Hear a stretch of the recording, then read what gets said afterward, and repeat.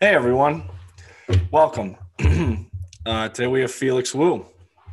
So, just to get the ball rolling on this, how would you characterize Asian American history? Yeah, so when I think of like the history of Asian Americans, I think about a lot of like a reimagination of home and a reimagination of family. Because like for so many of Asian Americans, the history of their experience has been like coming to the US and leaving people behind. And I think about that like partially because of like one like the actual movement of people, but also like I think about like my own family's history, and what like my dad had to go through in order to be here, and like where my family, my extended family now are. So yeah, it's So, where did your yeah. dad come from? My dad immigrated to the U.S. From Hong Kong, so he has a ton of family still there. But he came to the U.S. for college. He was 17. You imagine a 17-year-old kid, never been to the U.S. Yeah. Came here alone to go to St. Mary's College of California. So, like many Asian Americans, came across to California, and so he left his parents behind. He left his siblings behind. It was just him all alone in this Wow. new place. He loves telling the story of like the first thing he saw about and like was so impressed with were like the street lamps in California and in San Francisco. They're like Mm. functional street lamps. I mean, you can imagine my dad's pretty old, so like 50 years ago, Mm. a little bit of a different place. Yeah, it's definitely changed since then. Something that when you mentioned the reimagination of home, one thing that I've thought about throughout as I was reading up on this stuff Mhm.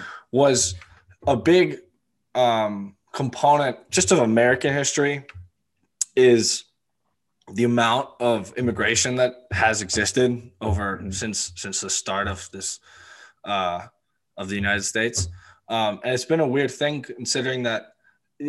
Not that I know much about this, but it seems like the United States is the country that most people come to, um, as far as not most as in numbers necessarily, but most variety. Mhm. All different kinds of people from all places of the world come, and uh, and so something about reimagination of the home. It seems like it's very possible, because there was especially, um, in the 1800s when Chinese and Japanese and other East Asian laborers came to Hawaii and also California and then moved farther Mhm. inland. There was not a lot. I mean, there was gold mines, railroads, but I mean, it seems like, um, there wasn't there was a lot of opportunity to create something of their own, and obviously, as you know, also there was a lot of opposition to that, especially in Wyoming and Nevada. I read Yeah. in that time, but it seems like, especially with like what we've seen with Chinatowns, was like that. What Mhm. you were saying about reimaginations is that it was a weird thing because they got rejected from a bunch of different places and then just ended up in these cities and having a set of blocks that were just not looked over by police, Yeah. which was it was a weird thing to notice. I hadn't really realized No, that. yeah. No, I mean it's something you don't really think about now because like when you go to every major city, I think you see like, oh, there's like a Chinatown section. Yeah. You sort of don't think about like why that is. Hmm. But it is really part of like Asian American history. We're talking about reimagination of the home. It's because like initially this first wave of migrants like the 1850s, right? You Hmm. mentioned the gold rush and you mentioned the transcontinental railroad. Like Hmm. they came here for opportunity. They came here to try to better their families. So they left their families, reimagining the family, reimagining the home. They left their Hmm. families in China, for example, and then came to the U.S. trying to like either work in the gold mines or work in the railroad, get paid better wages. But as you said, like a lot of these people were like being paid significantly less than other like white workers. They didn't exactly have homes provided for them. And so what they ended up doing was all these city ordinances basically like said, you're only allowed to live in this one spot. So you've Yeah. got this concentration of a lot of like young able-bodied Chinese men who've come here. So like now get putting in these few certain blocks, and so they have to sort of reimagine what home and what family looks like to them because of that. But yeah, I mean, you can imagine it's like not a great experience to have to like come to the States and then like either you're getting like robbed if you're working in a gold mine, or you're getting like beat up because you're going on strike trying to get better wages on the railroad, or even like getting your Chinatown burned down because you like there's a lot of like low wage sentiment and like some economic stagnation. And then it's sort of like a classic thing where like, oh, these immigrants are like reducing wages, so like let's drive them out, sort of thing. Yeah. And so having to really tie into the community networks you have to like reinforce like what you know and how to survive, make it like a new family almost.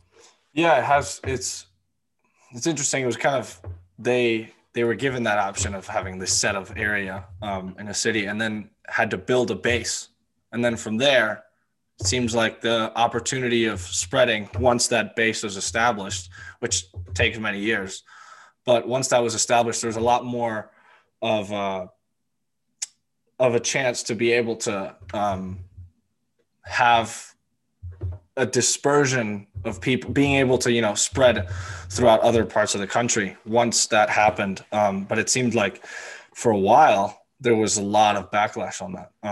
And something that I mentioned to you before were the Tongs, these established buildings that had a variety of functions. There was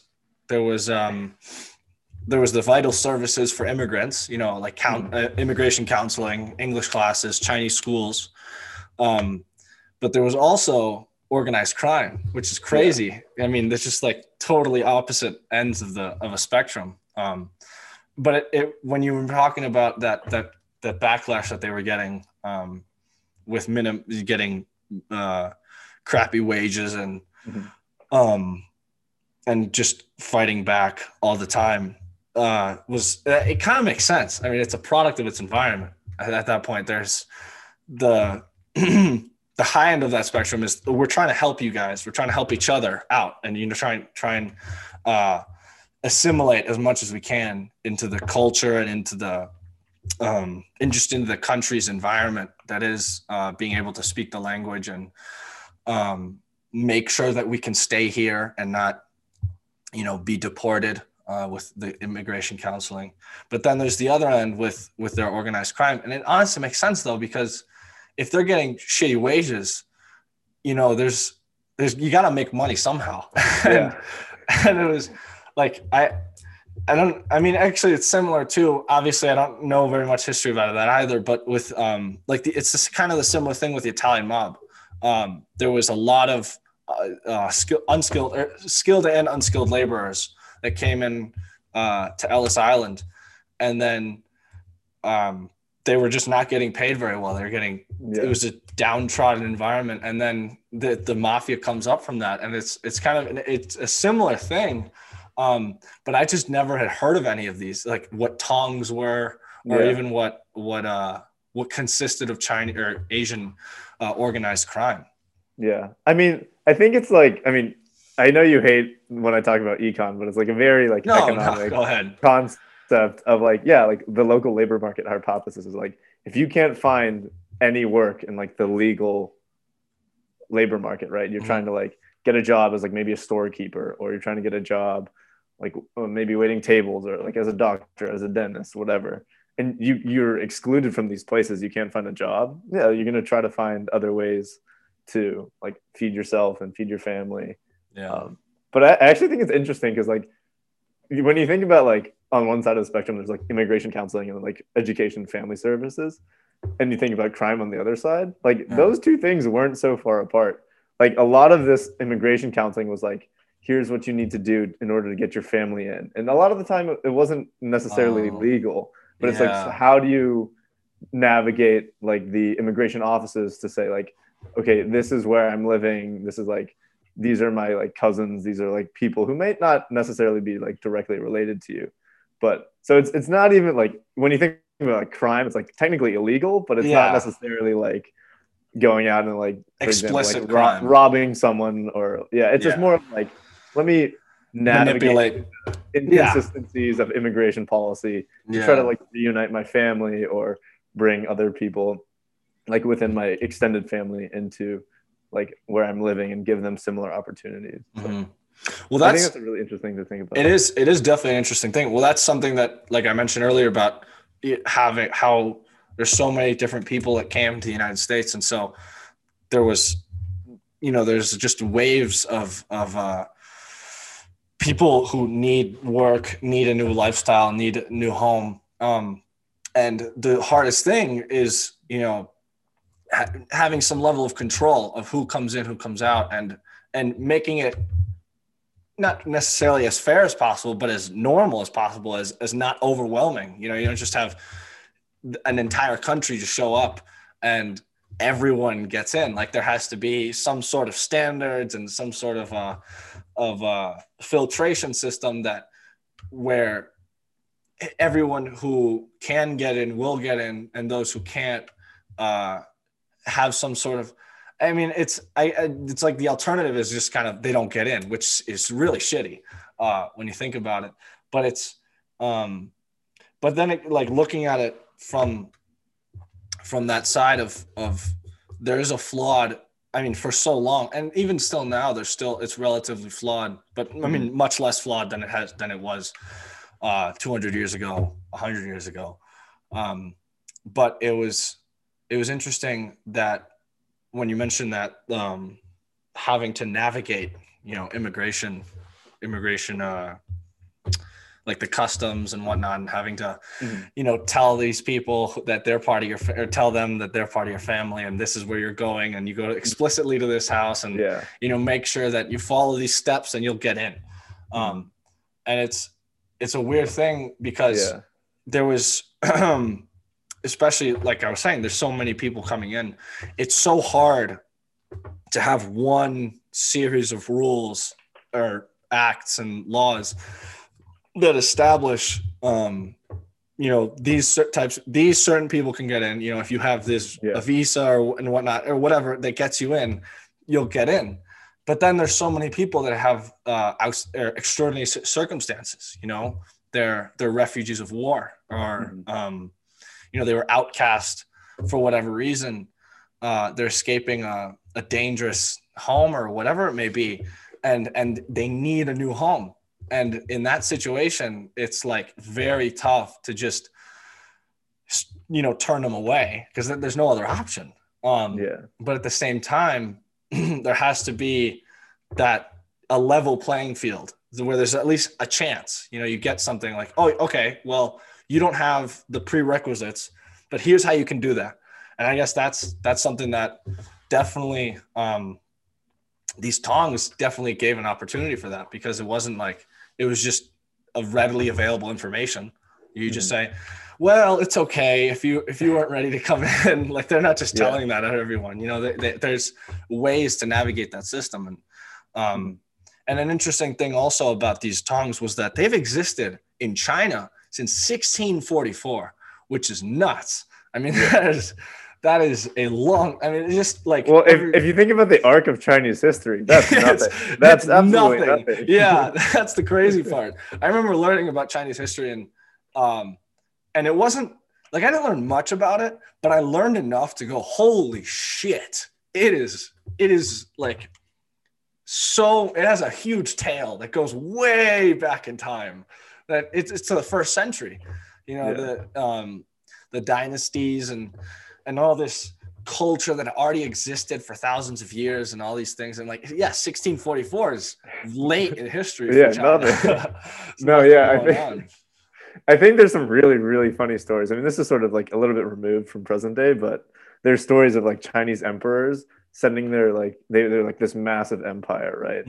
Which comes with whatever you want to think about it. But there's stories of like Chinese emperors sending like fleets of ships to Africa to bring back giraffes, because they're like this mystical being in Chinese folklore.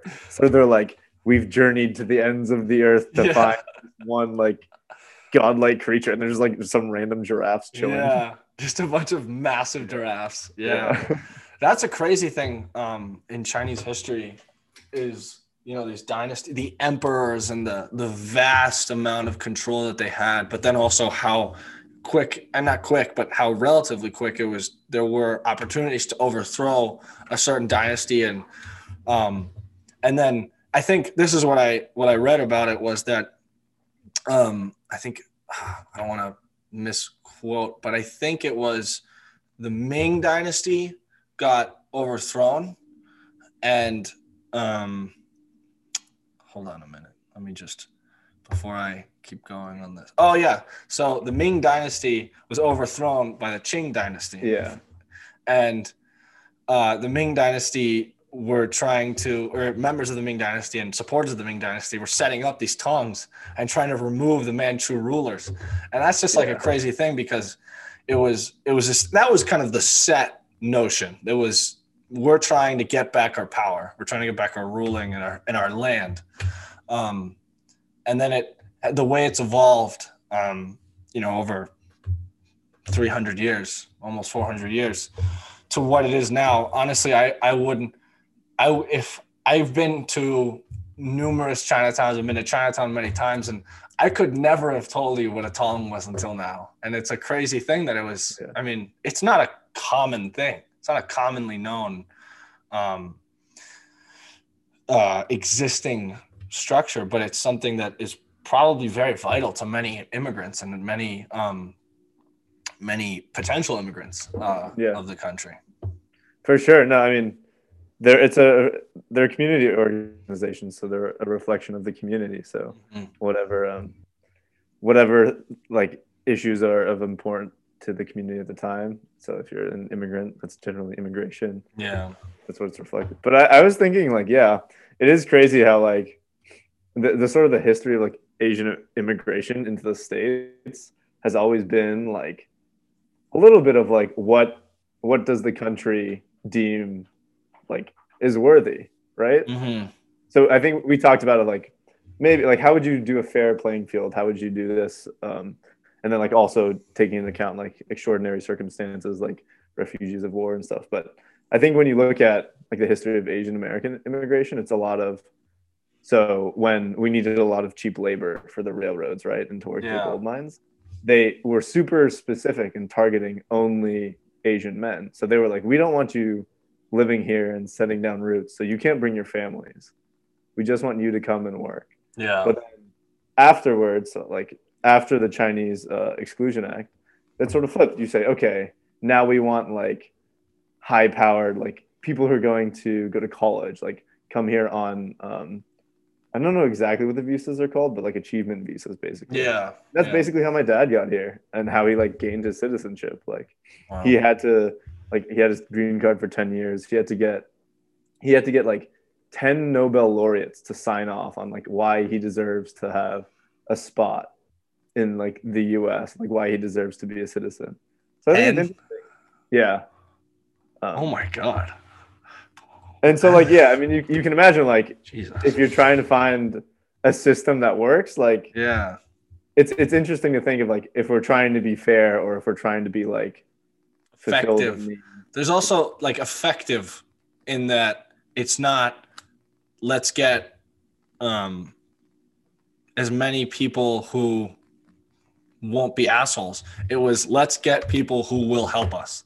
And that was kind of like a straight directive directed approach that kind of was it was sustained for a while. I mean, there was like your dad had to do 10. I'm in awe, by the way. That's insane. I don't know 10 Nobel laureates. Like that's the search he had to pull off to do that's impressive. But something like that where the standards for someone to be in a country that is supposed to be known as kind of the opportunity, the land of opportunity, the land of can be the home to all.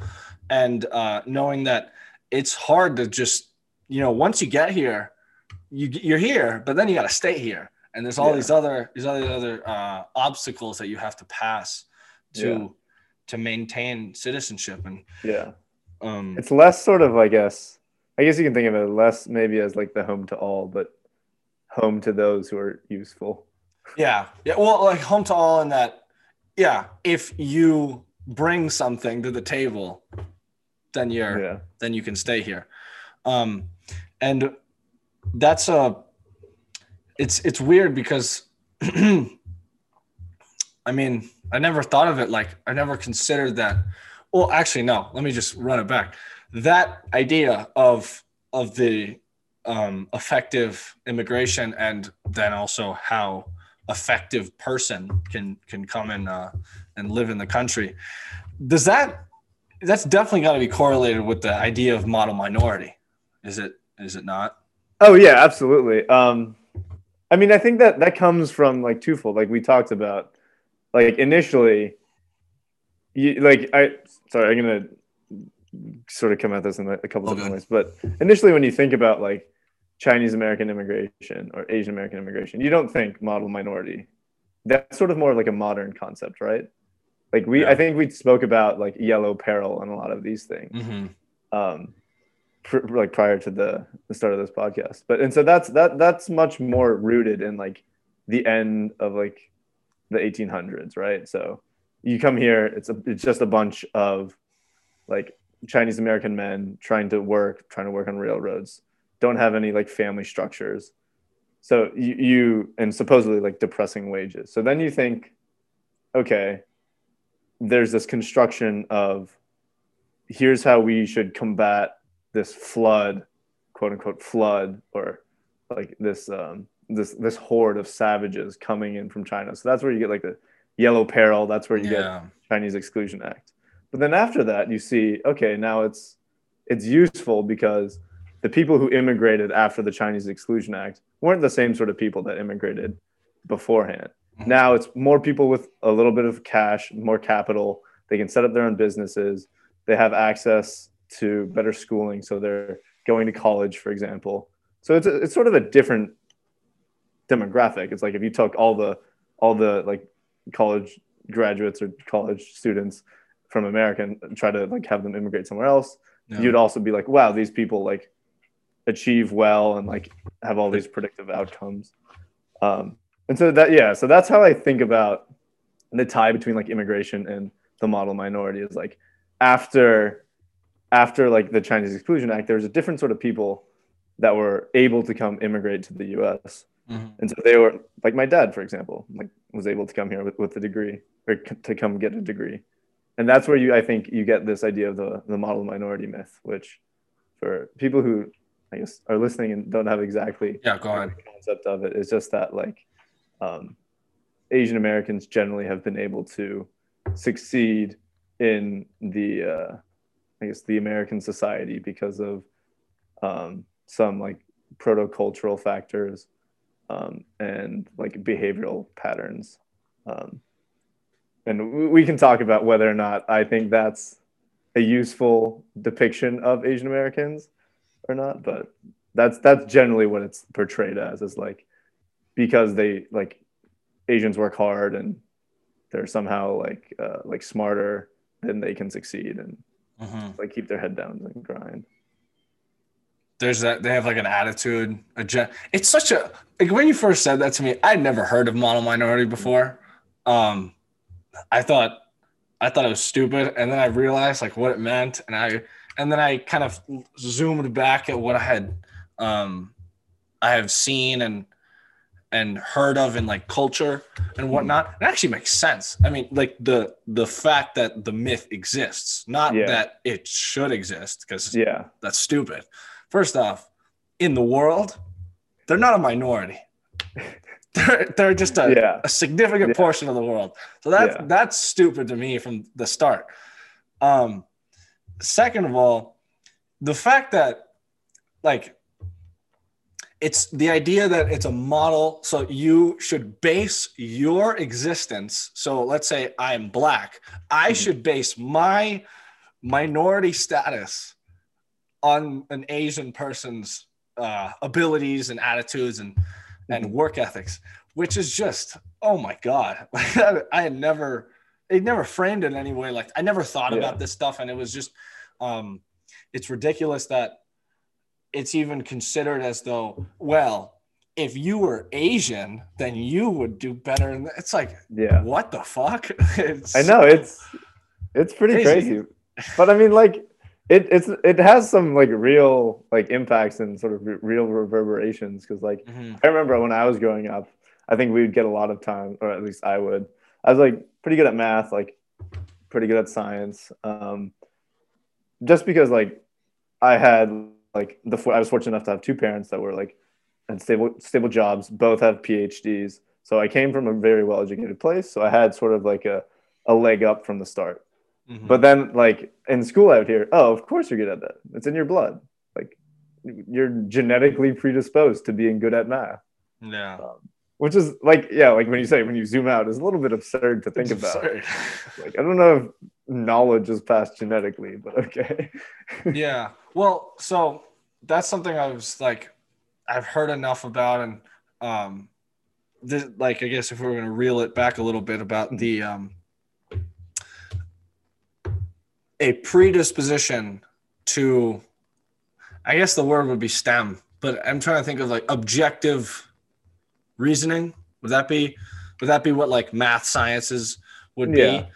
Or just, I think it's more of like, it's considered like just studiousness. Yeah. Okay. That's stupid, because studiousness, there's like a great philosopher, a great writer, there's other things, a historian. Yeah. There's also,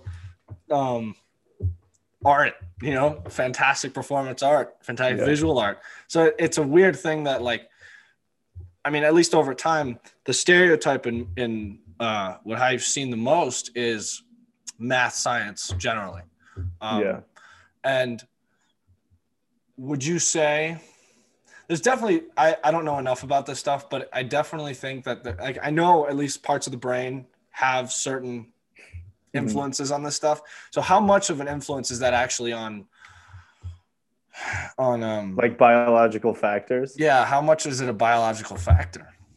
I would say, like, again, I'm not a eugenicist, so I would say like none, because like there's no measurable difference in, say, like brain chemistry or any sort of like determinative determinative biological factor. I think you get that from a lot of conceptions of like the social hierarchies of like how Asian Americans have navigated that, and how it's been like portrayed, right? Yeah. And so you think about like a lot of like popular culture, what you see depicted is within that archetype of like there's these like little Asian kids who study all the time and like learn violin and learn piano. And in some respects, that's because that's how like they're taught to assimilate and to succeed within the American system. In some respects, that's a self-fulfilling prophecy where they see that themselves and then internalize it. So there's a lot of like this self-internalization of like trying to succeed. So I'm going to do these things that I've been told are supposed to work. Yeah. Yeah. But yeah, I mean that whole like biology of race is a very sketchy territory. Yeah. Well, it's a weird thing because there are determinative, not purely determinative, because that's an absolute word, but more of a predisposition that people have with their brain chemistry, not brain chemistry, but like their functions of brain, and then along with their environmental circumstances, and then I guess those are the two. There's either your genetics and then where you live, like who your family, your social situation.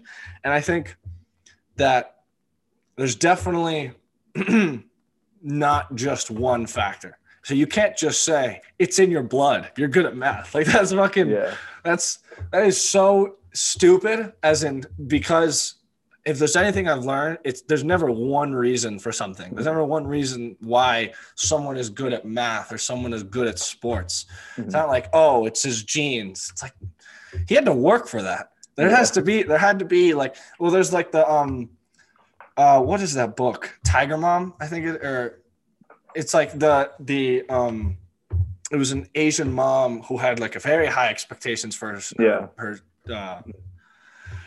her daughter, and would have her play like ridiculous hours of violin and study a lot. And so it had to be additionally an environmental factor that pushes that the studiousness, the kind of way of thinking and internalization of, all right, I can be good at this, and this is how I'm gonna, succeed in this culture. So that's something that you can't be purely determined on just like, oh, you're Asian, go work hard. Like, no, there has to be there's an influence of hard work there. That I don't know. It's so simplistic when it's just seen like that. But I mean, it's also like, it's not too far removed from that whole yellow peril idea, right? Where it's like, because of their race, they carry these sort of traits with them, right? So I mean, it's like what those traits are flipped. But I don't know if you saw some of those cartoons that we were talking about before, like you saw how they were, like, Asians were depicted. They have these long spiny claws, like they're almost like barbaric. They've got super like slitted eyes, like that sort of thing. So I mean, this history of and like they're always characterized as like they have like dirty characteristics. They're base, they're low. Like there's always been this sort of like biology of race that's been tied to like the Asian American experience. It's just been shifting a little bit over time. Yeah. Whereas it used to be, they're these little demons. They have claws. They're like these monkeys from the jungle. They're like trolls or something. Yeah. To more of like, oh, they're supposed to be quiet and docile, and they just sit and do their work because it's head down, either like genetic working, like in their blood, or it's like part of the Chinese culture, whatever that means. Yeah, whatever. That's ridiculous. I always think that's funny though, because like when people say that, I'm like, what do you know of Chinese culture? Like, dude, enlighten me, please. It's exactly what I was thinking. It's like, what makes you know? So like, I think that's something. Obviously, I've only been reading about the yellow peril for like a day, but if I were to zoom out on this, my understanding would be from this is that Americans had never interacted with Asian people, just like mainly Chinese people before. So they had no fucking idea what the culture was, what a social status looked like, high social status, low social status. There was no understanding of how to be in the world as a Chinese person, as an Asian person. There was no idea. And so I think this is just off the dome here. The yellow peril seems like they are scared as fuck because they have no idea how, like, there's probably a chunk of information that was gathered from some stories, or some guy traveled to China and wrote a couple things and then left. I was like, well, they got an emperor and they got a big ass set of land, and they have all these different sets of standards for how to be a person. Samurais in China? No. Japan. Well, that's the same shit. Asia. It's like same general area, but you see what I'm saying? Like very generalized ideas of something. And so there was probably a totally different view of how they saw these people. And then once they came and they arrived, they only came, I remember seeing, I think it was like 400 Chinese immigrants in 1860 or something at first. And then it kind of rose by the thousands. But I mean, there was no idea of who they were, how they lived,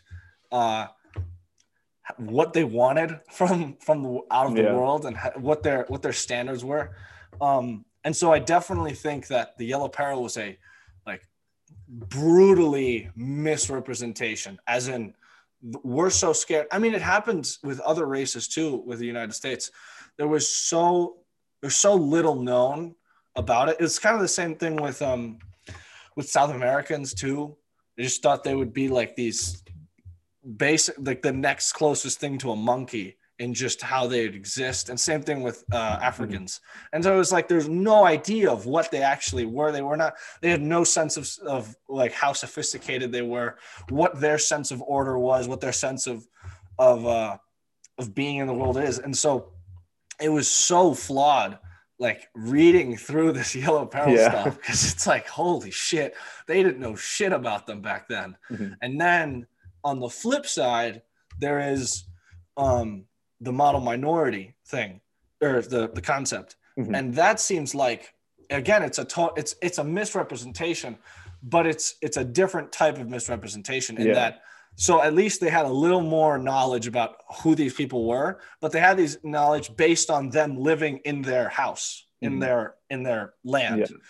And so that's a different, when you see someone in your house versus someone in their house, they're totally different people. They're not comfortable. They're kind of finding their way around. They're like, oh, where's the bathroom? Like, they don't know this shit.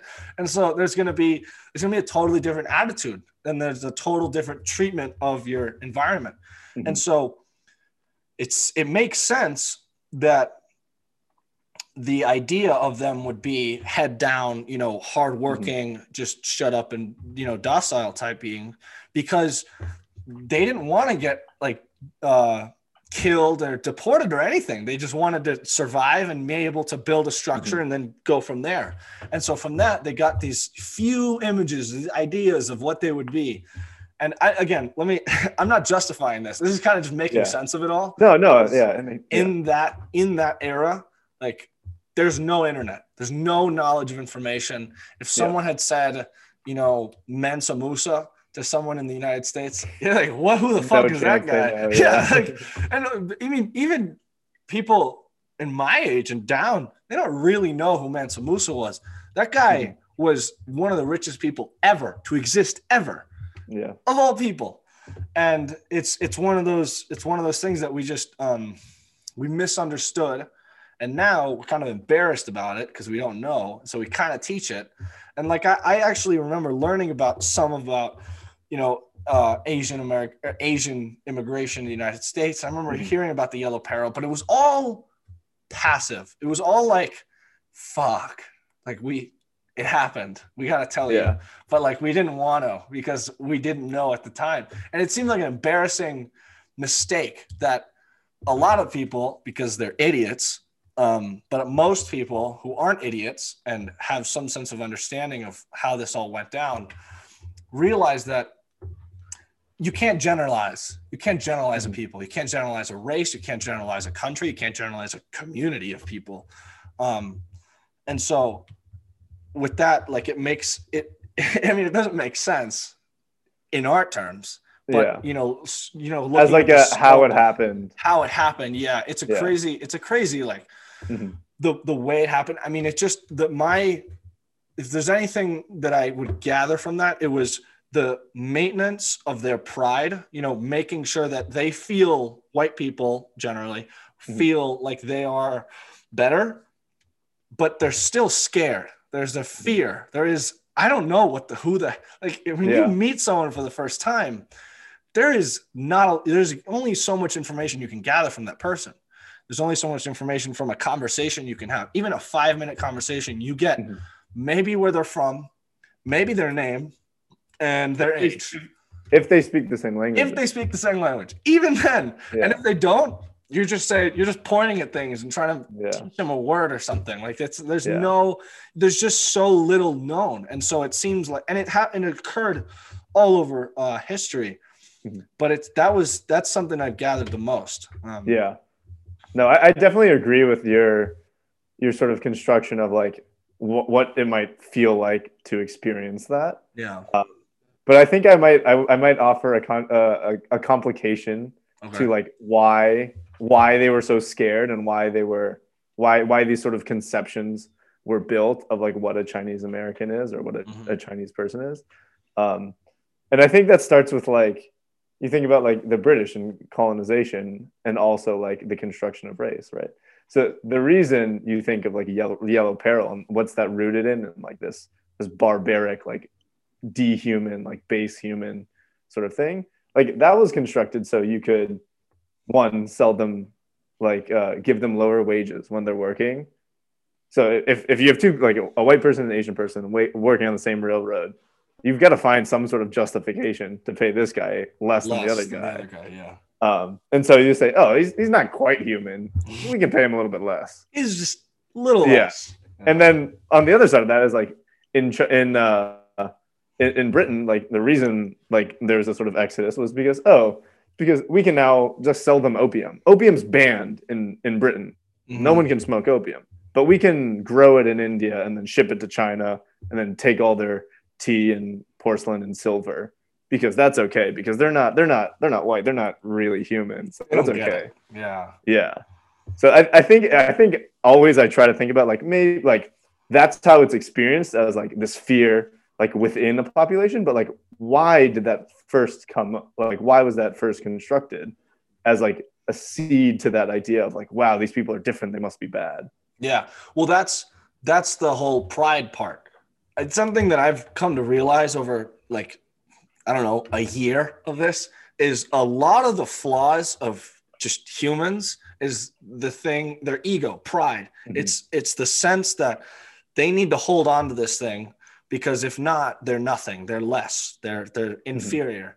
Mm-hmm. And so it's a concern. And so when you do everything in your will to hold on to this pride, to this sense that you're mm-hmm. not even superior, but you're just good. You're good enough. Mm-hmm. When you see someone who is working harder than you, doing things that just you can't necessarily do, or even just existing in a way that you can't because of mm-hmm. your or you can't even imagine. That's the fear part is like you get so caught up in that pride that you forget. And there's this loss of understanding and like willingness to, oh, they just don't look different, but they got a brain, they got a heart, they got legs, hands, and they have a society, they have structure, they have commerce, they have these things that make them human, but it's just they just filtered through a different place. Yeah. And it's such a crazy thing to like, again, it's not something I can totally rationalize, but it's something that is when you were describing the whole construction of race thing is that they did it intentionally to separate themselves from people who look different. Mm-hmm. And so when you deconstruct it and you look at just like you put these two people together, they're both scared as shit when they first meet each other. Mm-hmm. You get two guys who just have never seen each other before, think they're aliens for all they know. Yeah. But they want to show, because this is an innate human thing, is showing our value, showing this meaning that we have. And that's something that we have to sustain in ourselves. That's why we work. That's why we do activities. That's why we have hobbies. That's why we do anything in life, is to give ourselves a sense of meaning. But then there was so much being uncovered. There's so much trying to be figured out that at that point, when they did figure something out and they said, all right. These guys, they have this stuff that we like, opium, and we want it. And was it they take the tea? English take the tea? So basically what it was, well, opium had been sort of used recreationally, like very like low level. Yeah. Like you get like drug use generally diffuse across any population you look at. We could talk about that we'll get into that. Yeah. But it was more of like, it got to a point where I don't know how much familiarity you have with like a balance of trade, for example.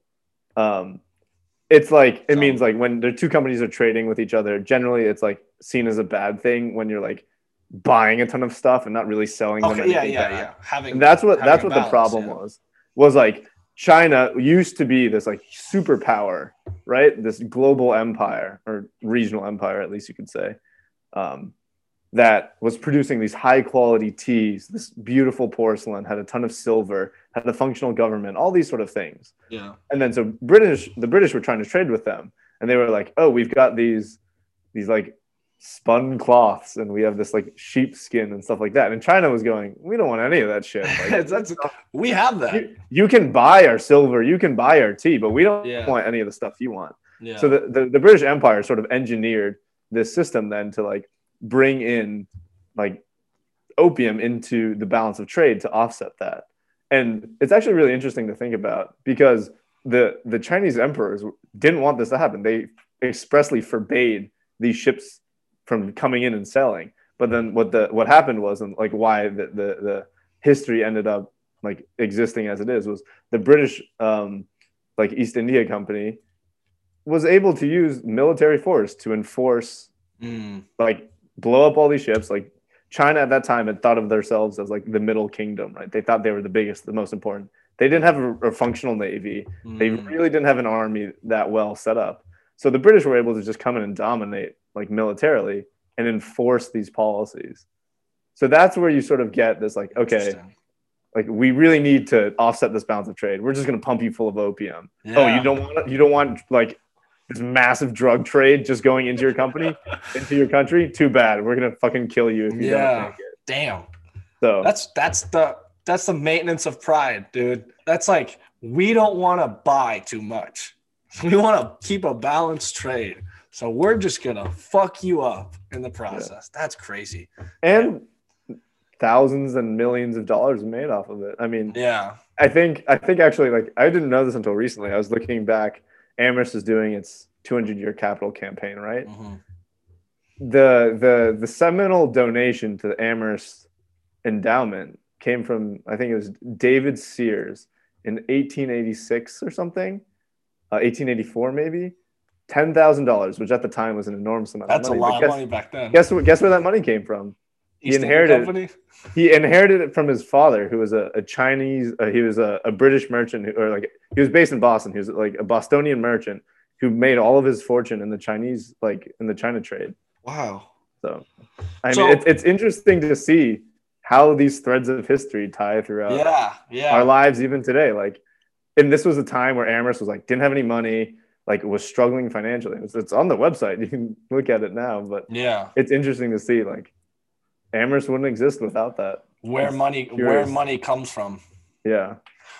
Hold on, I'm gonna write that down because it's interesting. But something about no, actually, we can circle back a couple times with that. But one thing was I remember learning this stuff, but like I didn't learn shit when I was younger. I have ADHD, and for the longest time I was like, I got by just answering the right questions, getting enough, and I didn't learn shit. So I know the name. Like, I know what East India Company was. I have an idea that existed, but like what actually went on and how it occurred and what happened, no idea. But so in that case, I'm assuming the British benefited a lot more than the Chinese in that case, because absolutely. They didn't even like, there was no balance. It was this way, and then it tipped the balance the other way. Yeah, because inevitably what happened was, I mean, opium is an addictive drug. Yeah. There's a lot of like negative effects on a country's population. So you have this explosion of like opium dens, and then like the government trying as best they can to sort of like shut this down. They can't. And eventually they're so overrun with this sort of like this bureaucratic problem, this corruption, this public health crisis, basically, that eventually what happens is they end up sort of collapsing into a little bit of like infighting. And then you think of like there is this race to split up China. So there you see all the European powers, like Germany took Manchuria, like Russia was trying to come through the land, like the land connection through there, like France, like, so because of like all these factors, like this ineptitude, all these European powers ended up saying, okay, like some new land, like crazy, let's go take over. How did that happen? Yeah. So and then And that there's a lot of like sort of geopolitics there, but that sort of starts what's generally considered the century of humiliation, because China thinks of itself as the middle kingdom, thinks of itself as like the most important. Like if you look at Chinese maps, China's right in the middle. Yeah. You have US and like Europe on the other on the outskirts. Like Yeah. China thinks of itself as the middle kingdom. And so losing and being like ruled by a foreign power is Unthought of. Yeah. like the biggest humiliation you could possibly have thought of. Yeah. And that's actually got some really interesting implications for geopolitics today, right? I mean, you think about Hong Kong. The reason China really wants Hong Kong back is because they think, wait a minute, this was colonized. The British took this from us. Yeah. But it's developed its own like really complicated like its own culture, its own sort of identity. And now there's like different like ideologies that have sort of morphed into like democratic versus communist, or I guess if you want to call it communism, it's not exactly communism. Like left and right. But like I guess there's a lot of tension between like Hong Kong's struggle for democracy right now. Yeah.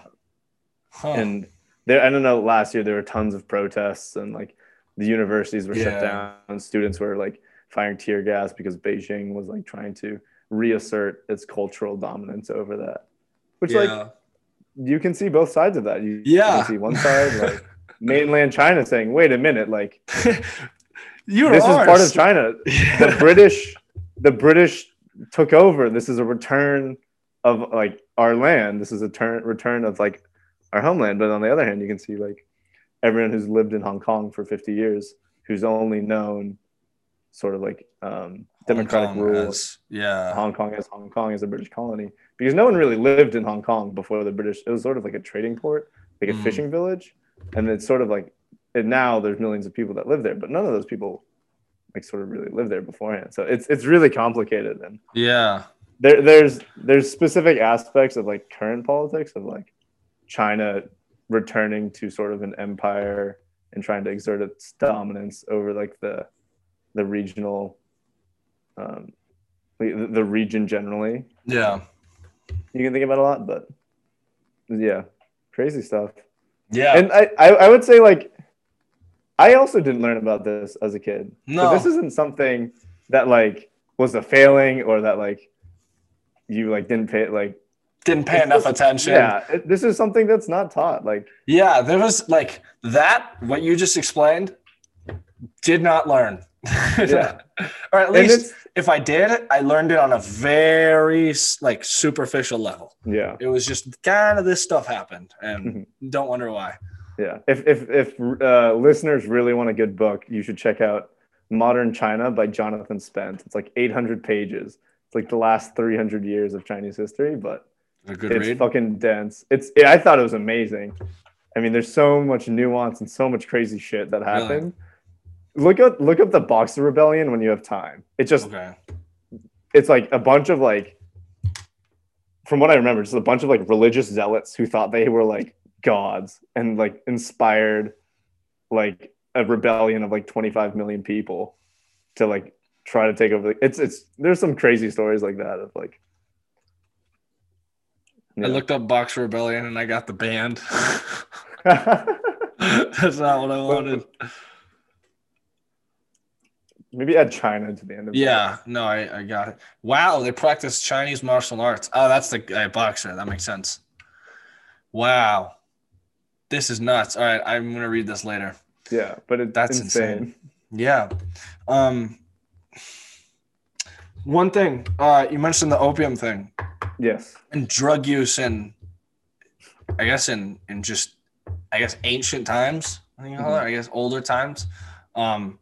One thing I've seen about is, this is totally spurring off now, but like with opium, but other drugs like marijuana and even psilocybin, which is the psychoactive ingredient in mushrooms. Yeah. A lot of the idea, and this is kind of a not controversial, but it's getting like back. There's a lot of back and forth on it, and is that the stemming of religion started with these these prophets or whatever, just people that just took these took either ingested, like there's ergot also, which is it's a toxic but also a psychoactive chemical in or compound in what can be, I can't remember. Oh, it's in mead. That's what it was. Ooh. Yeah, crazy thing. And so you can see like in I was just listening to this podcast with Brian Murescu. I can't remember his name, but he's awesome. And then Graham Hancock, and they talk about how this there's in Sanskrit, which is like the first written language in human history.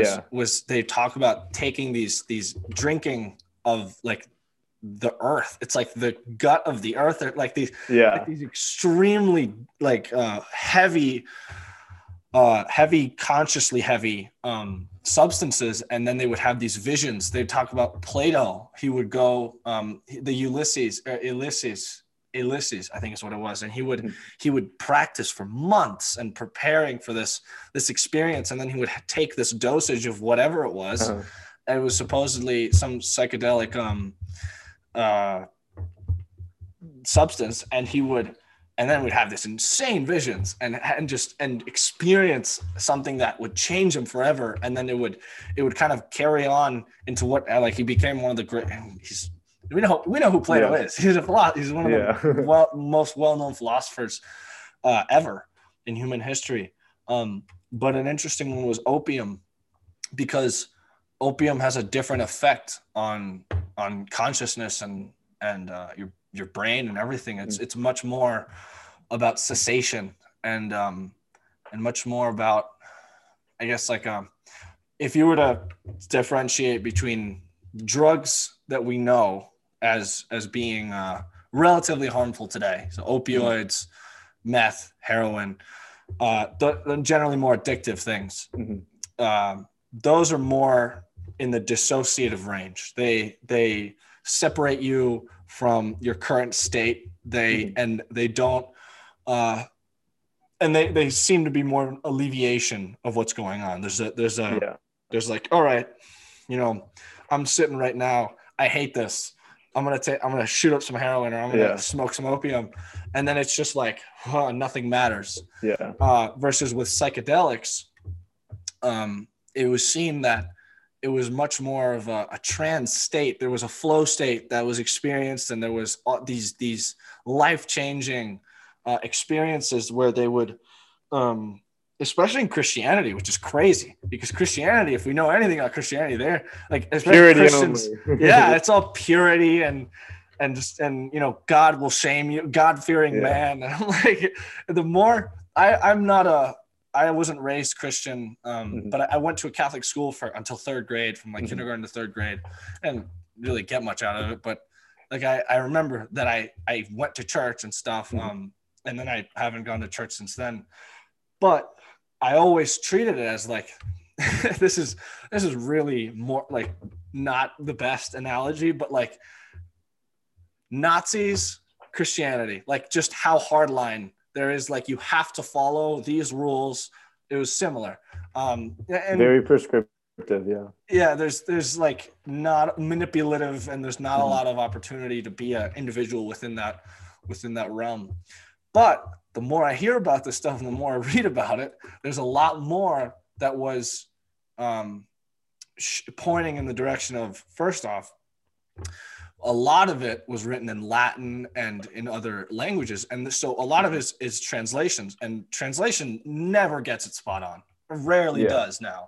There's not a direct, perfect translation of Sanskrit, for example, especially because the style of speech and writing was just totally different. The structure was totally different. And so when there were these experiences, I mean, who the fuck just sits in a place and then sees God? Like, it came from something. There was something that took you there.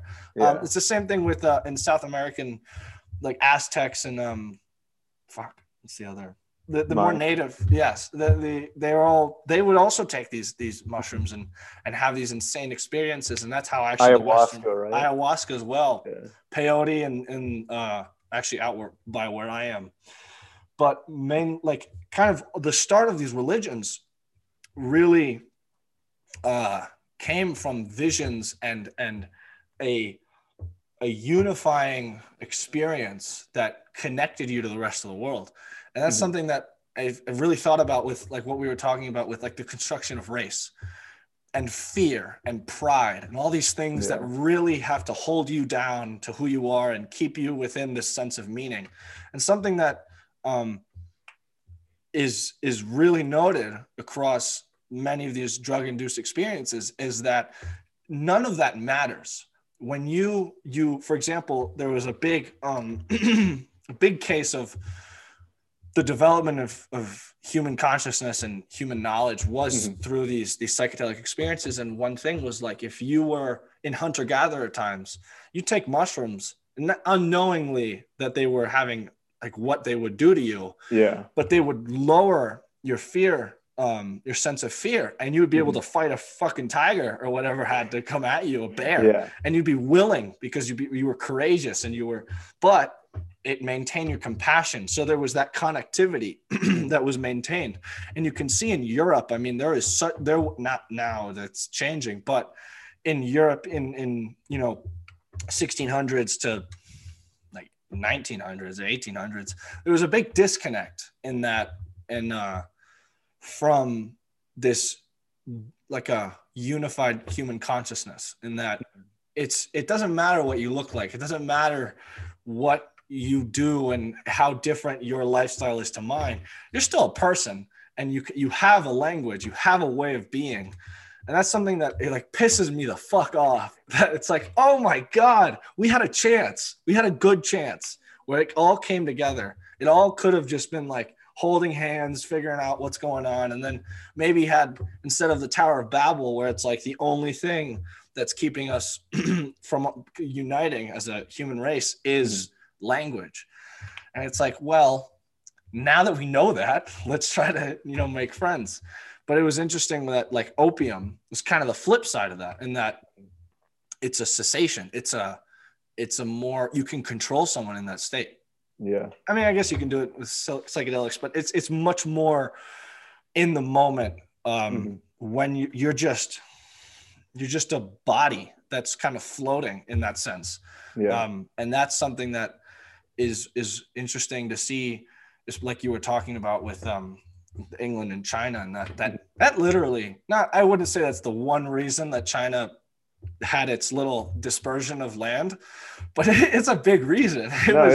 You're right. A loss of motivation, a loss of connect, like a loss of structure and what's the word? Go ahead. Well, I mean, you also talked about its addictive qualities, right? Yes, like, yes, it's addictive. They're highly addictive. Yeah. So when you're dependent on these things, you end up just throwing your money and your money and your money. You sell everything. You start stealing to get money to do these. Yeah. Like, it has spillover effects of like, it sort of ends up a little bit of a degradation of like the lifestyle and the life and the culture that you were living with beforehand. So yeah. It's a damn shame that big part. It had to go like that. But another thing that I was remembering was you mentioned the whole, how Amherst, the first big donor to Amherst, was from his father made money from the East India Company, right? Yeah. And the idea of, this is totally unrelated too, but I just wanted to spur off into this, tainted money. And how you were talking about how things things from hundreds of years ago influence stuff today. And it's kind of the same kind of thing. For example, Christianity has existed for thousands of years, and it still influences people, government, society to some extent today. And it's also something that has, I guess it's a lot more, religion's a lot more nuanced than I think your headphones disconnected. My computer's just being really weird. It's okay. You good? I can hear you now. Can you hear me? My music just started playing in the background. I don't know why. Just overplaying, like, what is going on? Yeah. So I was hearing you and music. My bad. Sorry. No, you're good. You're good. But like with where religions come from, obviously that's a lot more nuanced. There's a lot more has gone on versus what money does and what it can be and how it can be used. But what are your thoughts on like that, for example, your father made all this money, and it was, and I guess like not your father, but let's say I was David Sears' like great grandson, and I inherited a fuck ton of money too. What do you think of that? Like the moral kind of conundrum there, that when you're taught something like that. Yeah, I mean, that's a huge question. I struggle with that myself today. So I don't know if I have quite an answer for you, like a perfect answer of like what I would do and what the moral implications are. Yeah. Just talk. I think on some level, like it depends on what you believe in and what your morals are, right? Like if for example, this son, so I think David Sears, the guy who gave away his dad's money to Amherst, for example, Yeah. I'm sure thought he was doing a good job at the time. Like I don't think he was actively engaging in like Chinese like opium exploitative trade. Yeah. But I mean, you can imagine him saying like, okay, wow, I don't believe in making money off of destroying a centuries old country and civilization and like confining people to poverty for the next 200 years. I'm like, if you believe that, then I think, yeah, you can have some like moral doctrine or moral impetus to have to like get rid of that money and give it away.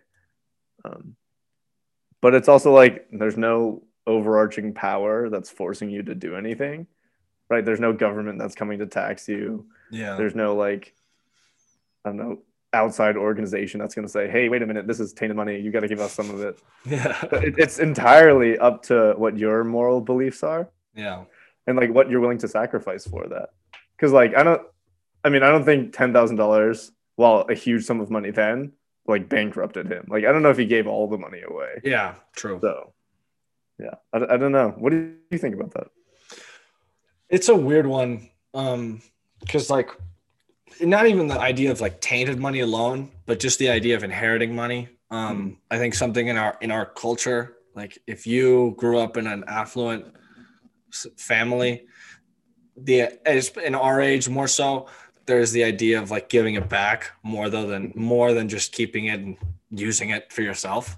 And so it's like that where doing what you choose to do with it versus a societal obligation. Maybe you're guilty or you feel guilty about something and or you're taxed for whatever reason. But I think in the case of David Sears, if I were in that situation, it's hard to tell with that one exactly. But if let's say I were in the lineage and I was now benefiting from that, from the inheritance, I would definitely assort an amount where it would go to trying to better the world in some way. I think that would be, if anything, I would look to philanthropically affect the world.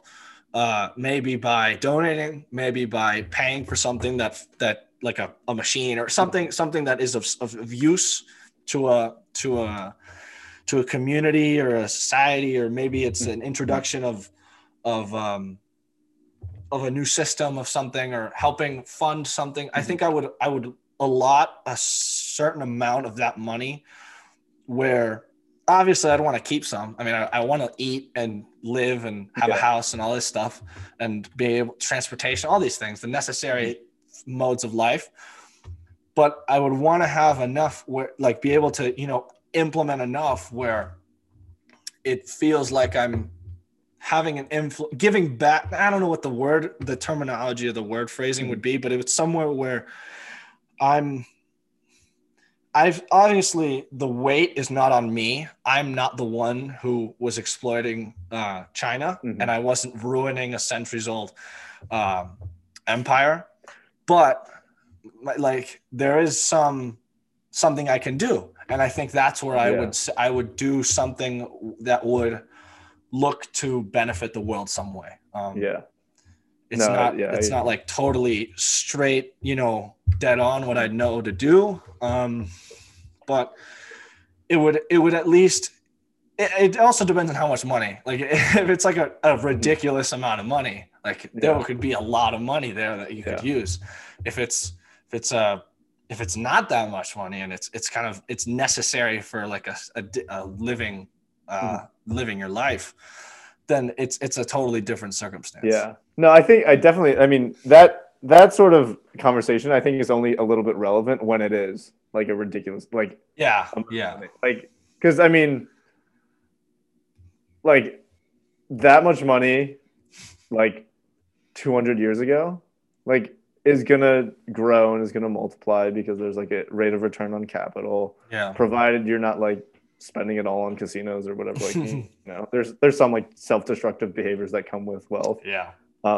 But yeah, actually, as you were talking, I was thinking about I would probably try to find, at least because this is like sort of how I view like my morals and how like this is what I believe is I'd probably try to find some way to return it and make a sort of like some level of like reparation or like justice for what happened, right?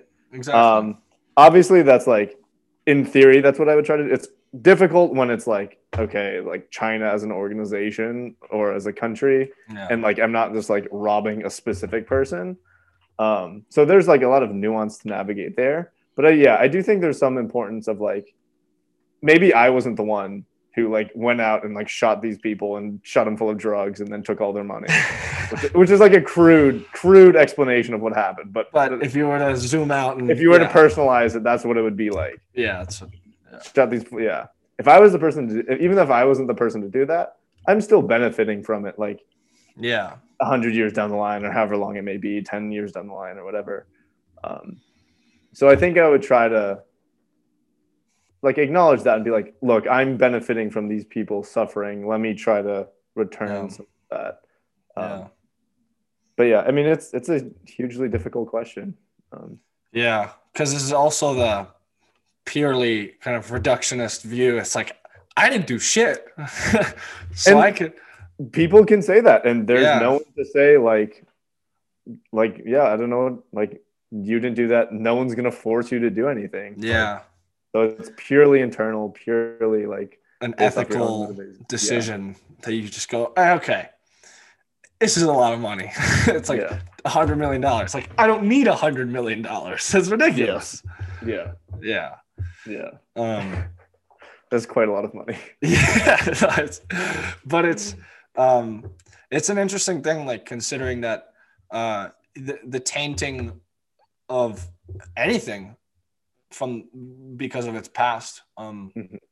It's the same thing with going back to like Christianity and religion. I mean, it's a lot of religions except Buddhism and like Hinduism, because those are chill.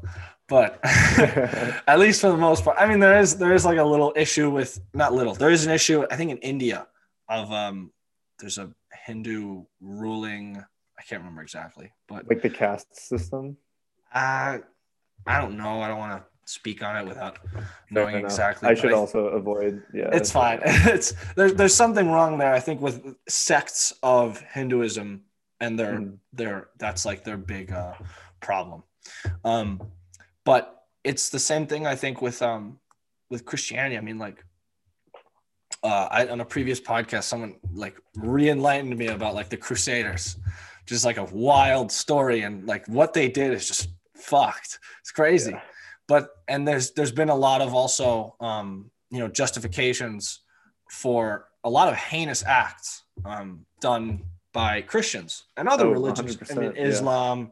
I guess I haven't heard of anything that Judaism has done, but maybe. I guess Old Testament style things. But there's I guess of those, the big religion, I guess Islam and Christianity, there's been a lot of acts done in the name of these religions. And you don't and I think that's a shame more than anything, because it's come from a place of unification, a place of a metaphysical understanding of the world and making sense of the world and making sense of how to live a life that is good and moral. And it's like it's impossible for me. I cannot think of a way to convince me Right now, obviously, maybe if I was down and in the dumps of life, then maybe I'd be like, well, God could help me out. But right now, I'm pretty solidified on who I am as a person and how to be in the world. And it's yeah, you really couldn't convince me to follow Christianity because of I mean, obviously there's so many ways of being a Christian person. There's the conservative, the fundamentalist, even the radical, and then there's I guess conservative, and then there's more of a, I can't think of the next word. There's like Sam Harris has this is more for Islam, but he has like concentric circles. It's like 4 concentric circles for what like the types of types of following of Islam. And the like farthest the spectrum out, of how like strong and fundamental. Yes, exactly. And I think the farthest out is like reformists, and I think that's probably what most especially most Islamic followers are reformists. They kind of mold their 21st century worldview with what Islam has to offer them, and I think that's the same thing you can do with Christianity. But it's so hard to justify all of that is written in the Old and New Testament. I mean, and same thing with it in Islam. Like they're in the Quran and there's 2 other that I'm blanking on. Well, there's Muhammad's biography. That's another big scripture. But these things, they there's like cut the hands off of cut the hands of thieves, or stone people to death if they leave the religion. Like all these things that are part of the scriptures. And the biggest thing is in these religions is do not touch the scriptures. Do not edit anything. Leave it all. And it's like, dude, a guy wrote that. A bunch of guys sat down, probably after tripping their nuts off, and just decided to write a big ass book that would make sense of the world. And back then, the standards of living were totally different. People died at 30. People died at 7. And then people died at 80 also. Like it was a lot more there. There was like rape was cool back then. Like there was things that we're looking at now that would just never be acceptable. Even in Sharia law, which is probably the most fundamentalist application of Islamic rule. And that's still saying like, hey, don't cut the hands off thieves. That's stupid. I don't know if that's actually the case, but there's more of the outrageous manifestations of that. But now jumping to like Buddhism, which is, I mean, I've never heard of anything that someone has done in the name of Buddhism that is like heinous. And I might be bursting a bubble then. I'm trying to. There's a specific, I think in Myanmar, it might be worth looking. In Myanmar, I think there's some hostility. So I think it's the Rohingya population in Myanmar is a population of like Islamic, like a minority Islamic faith in Myanmar, and then so the majority population is Buddhist then. And so there's been a lot of like the Rohingya genocide, for example, is like carried out in the name of religion. So yeah, shit. Well, there's not like, I mean, it's like I was saying, like these things perfect. I mean, these things, they're like human. Like humans have a tendency to find labels and then use those labels to justify actions to improve themselves or in their lot in life or these sorts of things. So I think I like personally am in a similar place as you. Is like I don't think I consider myself fairly agnostic at this point. Like I don't subscribe or follow to any sort of major religions, but I think I view religion generally as like a call for community and a desire for love and acceptance and finding a family. And so I have no problem at all with any sort of religious beliefs along those sort of lines. It's only when it's like institutionalized and then used to carry out like pedophilic acts against like children and then cover it up, or like actually like the Crusades or like genocides or Genocide, whatever. yeah. Just Like, extreme acts of human error. yeah, But yeah, it's it's a weird thing now that like if like I agree with you on that. If anything, it is a call for just being in the world, having community, sense of existence in the world, and a big part of that um,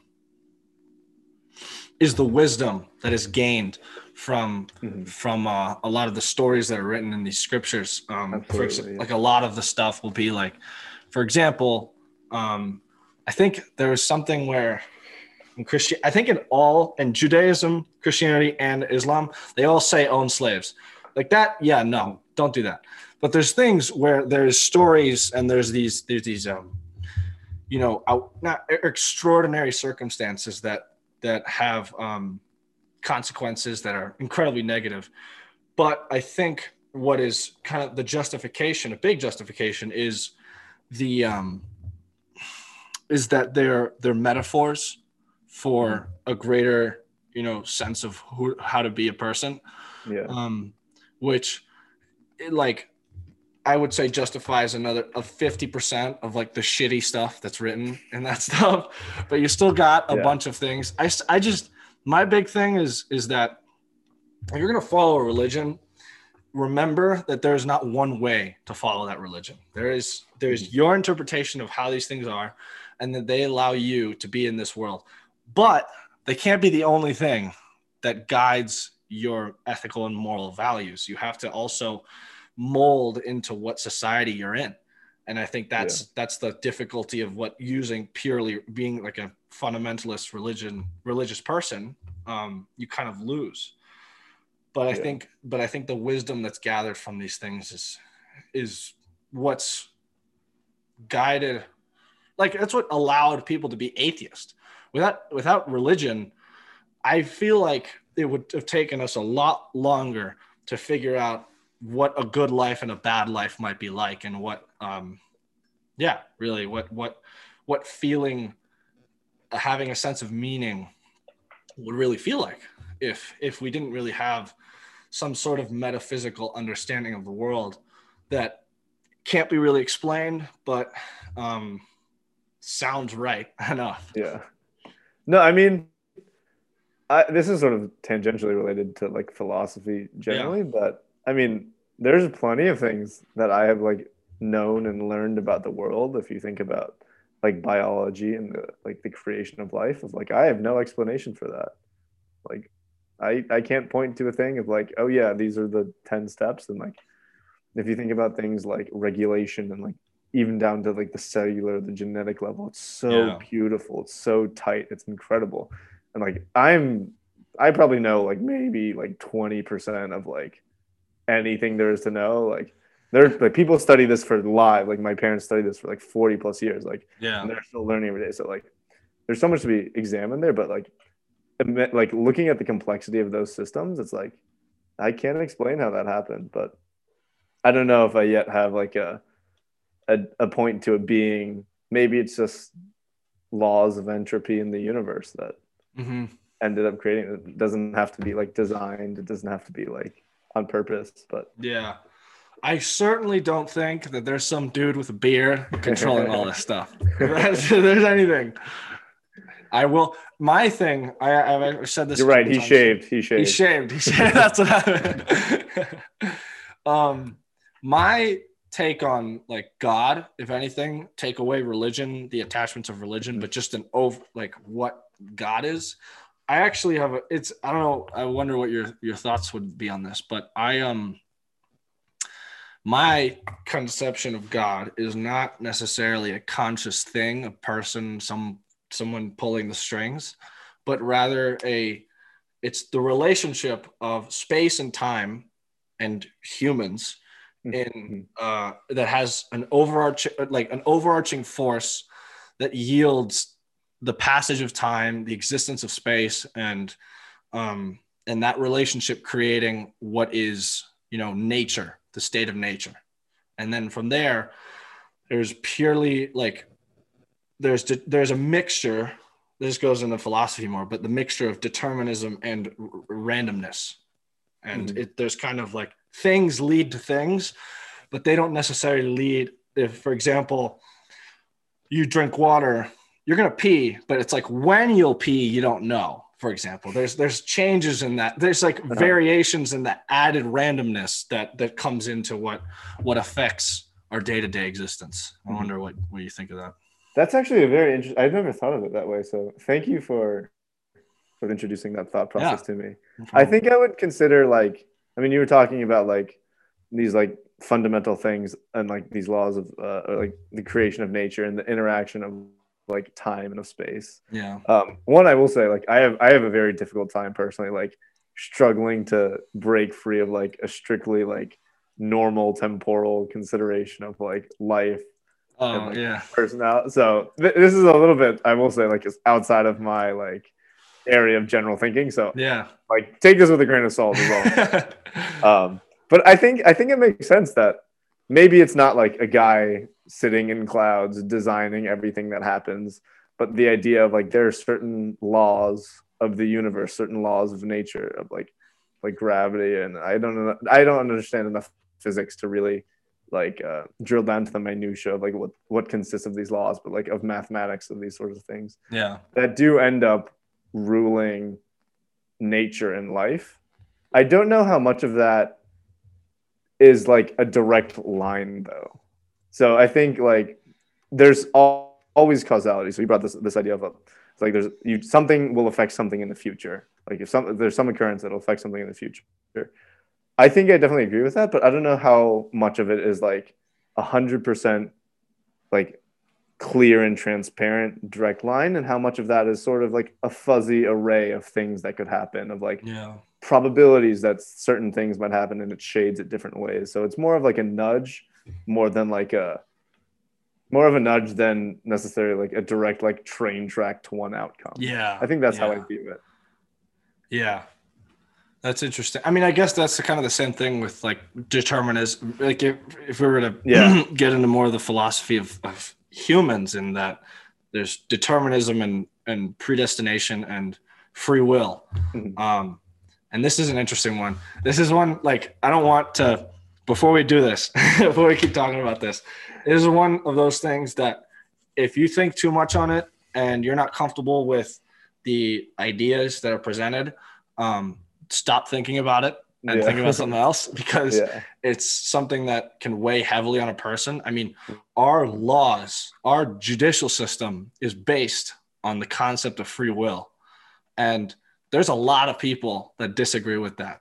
Not necessarily with the judicial system, but free will itself. And this is something that I was lucky enough to not really care enough and have it weigh down on me enough. I'm also young, so I guess I have this chance to like explore this kind of thinking. But that's that whole, like you were saying, the train track versus this fuzzy path and fuzzy nudge. And that's honestly what the balance of like my existence feels like. It's something where there's some stuff where if I do this, this will happen. But there's a chance, maybe probability, that it might not.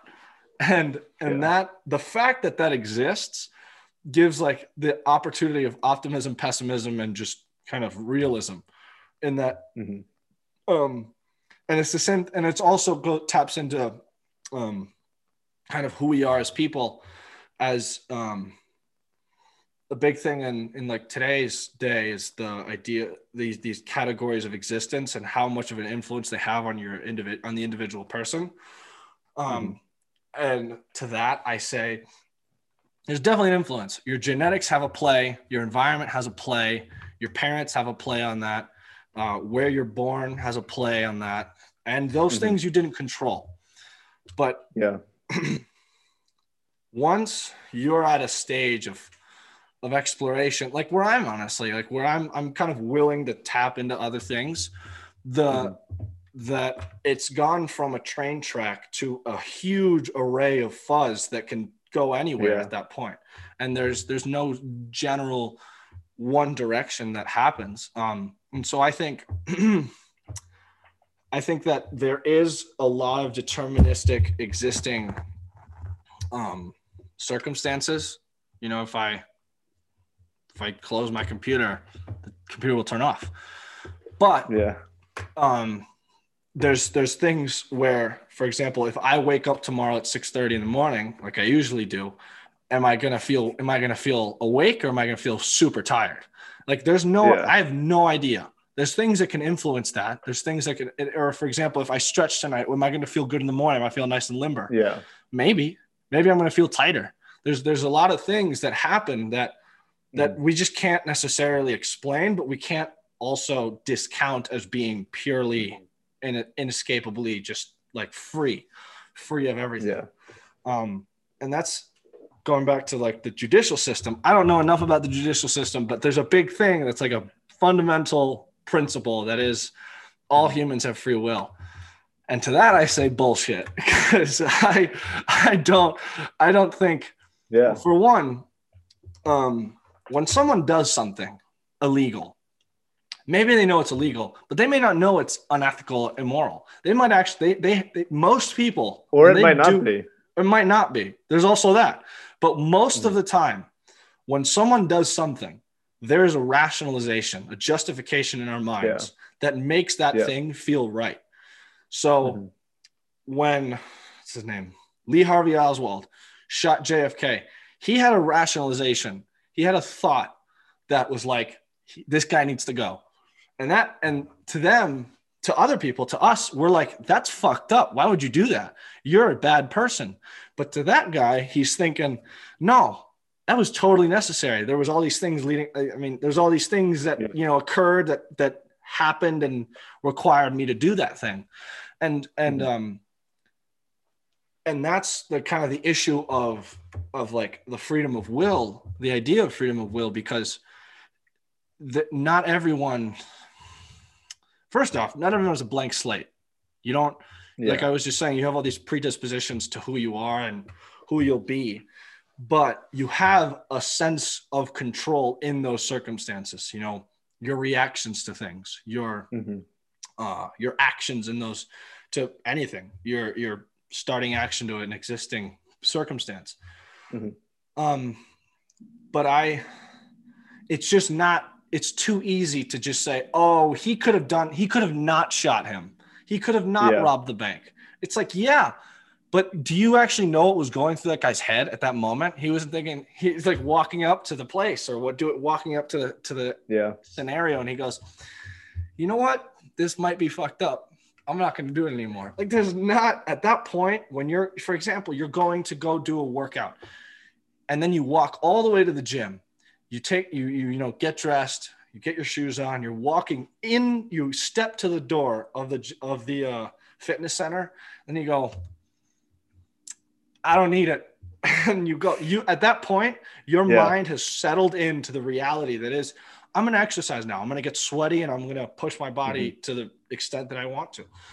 And that's the difficult thing about rationalizing behaviors. There's a level of control you have, but how much you give yourself, that's up to that person.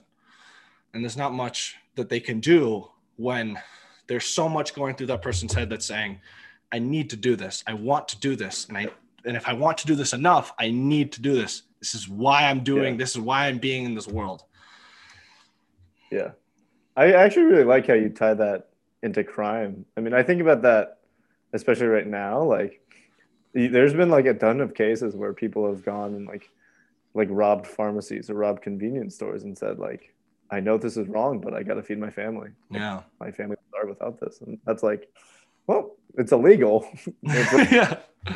But like these people rationalize it. And like, I find myself like, very difficult to like, I find it very difficult to like pass judgment on that. Yeah. Like penalize it. But yeah. I mean, there is also like a relative, that's like the tough thing. You can't just say, he is a good enough reason. It's fine. Yeah. Like you can't, there are still expectations of people. There are still expectations of society that we have to somehow uphold. But I think if I were to like have a conclusion on that, it would be like the expectation should not be perfection. It just can't be. Yeah. So if anything, there should be opportunities of like restorative justice. Absolutely. Yeah. There's a big part of all this is the framing effect of your circumstance. So like if you rob a pharmacy or a convenience store, you go to jail, but you don't go for that long. And when you're going to jail, you're not just rotting in a fucking cell. You're actually like taking the time to learn. You're getting your GED, maybe you're learning the ways of, maybe you're reading philosophy and you're understanding how to move throughout the world in a way that allows you to be productive and have this wisdom and then be able to build from the ground up. Maybe you're given more opportunity that maybe it's not handed to you, because few things are once you're in that state. But once you've committed a mistake, you should have the chance to do something with that mistake. Now, the problem is not everyone's going to be able to do that. Like a rapist is not just going to go, I should have done that. Like some people might. I'm not going to generalize there, but some people will go, nah, that needed to happen. Like there's an innateness that is so drilled into that person's head that it's unfixable. And there's something where like, fuck, well, you don't want to put him back out in the world, but like, what's the point of having them in a cell too? That's like the problem of incarceration too. Yeah. I definitely struggle with that. I mean, I think I've lived a life that's been very privileged, and I've sort of been removed from the reality of a lot of that level of crime. Yeah. But I try to practice, and I try to push myself to be like, hey, maybe like everyone is redeemable. Like if you kill someone, you can still be redeemed. Like I think there's always room. There's never no room for redemption. Yeah. No, and so I think that's even what at the smallest level. I try to really impress on that. But it's also like, even like people also are like, if we're thinking about the U.S. justice system, at least, like I think there's very little real justice there. I mean, because like people get incarcerated for their entire lives because they're black and they're carrying an ounce of weed on them. Like that's a reality of what happens a lot of times. And then there's people who, like we've talked about, and if you're also thinking about these sort of like fuzzy pushes in each directions, there's like people who like maybe need to feed their family, so they get caught like robbing, like stealing bread, but then they get put in prison, and then once they get there, there's this really strong push into like more organized crime because you're trying to survive there, and you're trying like after when you get out, because you have a felony on your record and all like employers check for that, you can't get a stable job again. So now again, you're reduced to, well, how do I feed my family? How do I feed myself?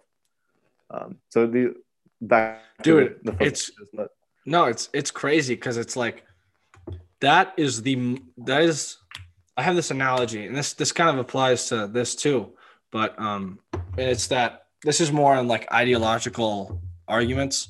Let's say there's a fence between you and me. We're 5 feet apart, and there's about a 4-foot fence. And once you get below the fence, you can't see anything. That's the idea. So I have a shovel and I have a ladder. So if I take the ladder, we'll start with the shovel first. So let's say we're arguing about just one thing, and we're disagreeing on that thing. And I start bashing you. I just start saying all the points that I know and that may not even speak to what you're talking about, maybe not even addressing your issues. And I start insulting you, and I start battering you just constantly. I'm digging myself a hole. I'm getting and at some point I get so deep in that hole, I can't even see what I'm arguing with anymore. I don't know what it is. The idea is take the ladder, climb to the other side, walk around a little bit, see what's going on, make sense of the circumstances. And now you have added wisdom and knowledge and ammunition. So now you can climb back to your side and now have this productive argument where you present something and then they present something to you. And you now have an understanding of what they're talking about that doesn't just make it like immoral and just these people are ridiculous. What are they talking about? You actually have an understanding. And this goes into what the issue of incarceration. someone is raised in a bad neighborhood. They're let's say their older brothers are all part of this gang or drug organization. And once this kid turns like 14 or 13, he starts working for this organization. He turns 18, 20, he's 21, fucking gets incarcerated. He has now fucking worked in this organization for 8 years. So he's like grinded it out. He knows that life. He knows nothing else. Mm-hmm. He gets caught with something and he goes to jail he's getting sentenced to jail for 25 years. That guy is going to be so fucking pissed off. Or even let's start that back. You start working at 13, you turn 15, you get caught, you go to what's the kid jail? Juvie. You go to Juvenile Detention Center. Yeah. And then you turn 18 and now you get caught again. You get in trouble. Mm-hmm. You go to jail. You go to jail for 3 years. You come back, you're 21. You're a hardened person. That person is not just, realizing, having a spiritual awakening that goes, maybe this isn't the life for me, because it's only 3 years in the sense that that's how it's treated. The attitude is, it's only 3 years. I'll be right back on the grind. And there's probably people inside of that jail that are getting them, maintaining the loyalty. There's all these things, it's digging the hole, maintaining that person in that system of thought, that idea that is, this is the only way I'm going to succeed. And this is how I'm going to do it. And if I have to go to jail, I'm going to go to jail. It's just an obstacle to get through. It's obviously, I don't know the mindset, but generally speaking, this is kind of what it seems. But if you're now, let's say you run it back and this person's 13, they start working and they get in trouble. They go to juvie at 15. They're taught something. They're educated, and not just educated as though here's math, here's some science, here's some history, like here's just stuff that we learn in schools. Mm-hmm. It's like, no, here's how to get a job. Here's how to, I can't think of other things, productive things. It's teaching productivity, teaching things that give you meaning in life and that allow you to not escape, but separate from what has been the general trajectory of your life.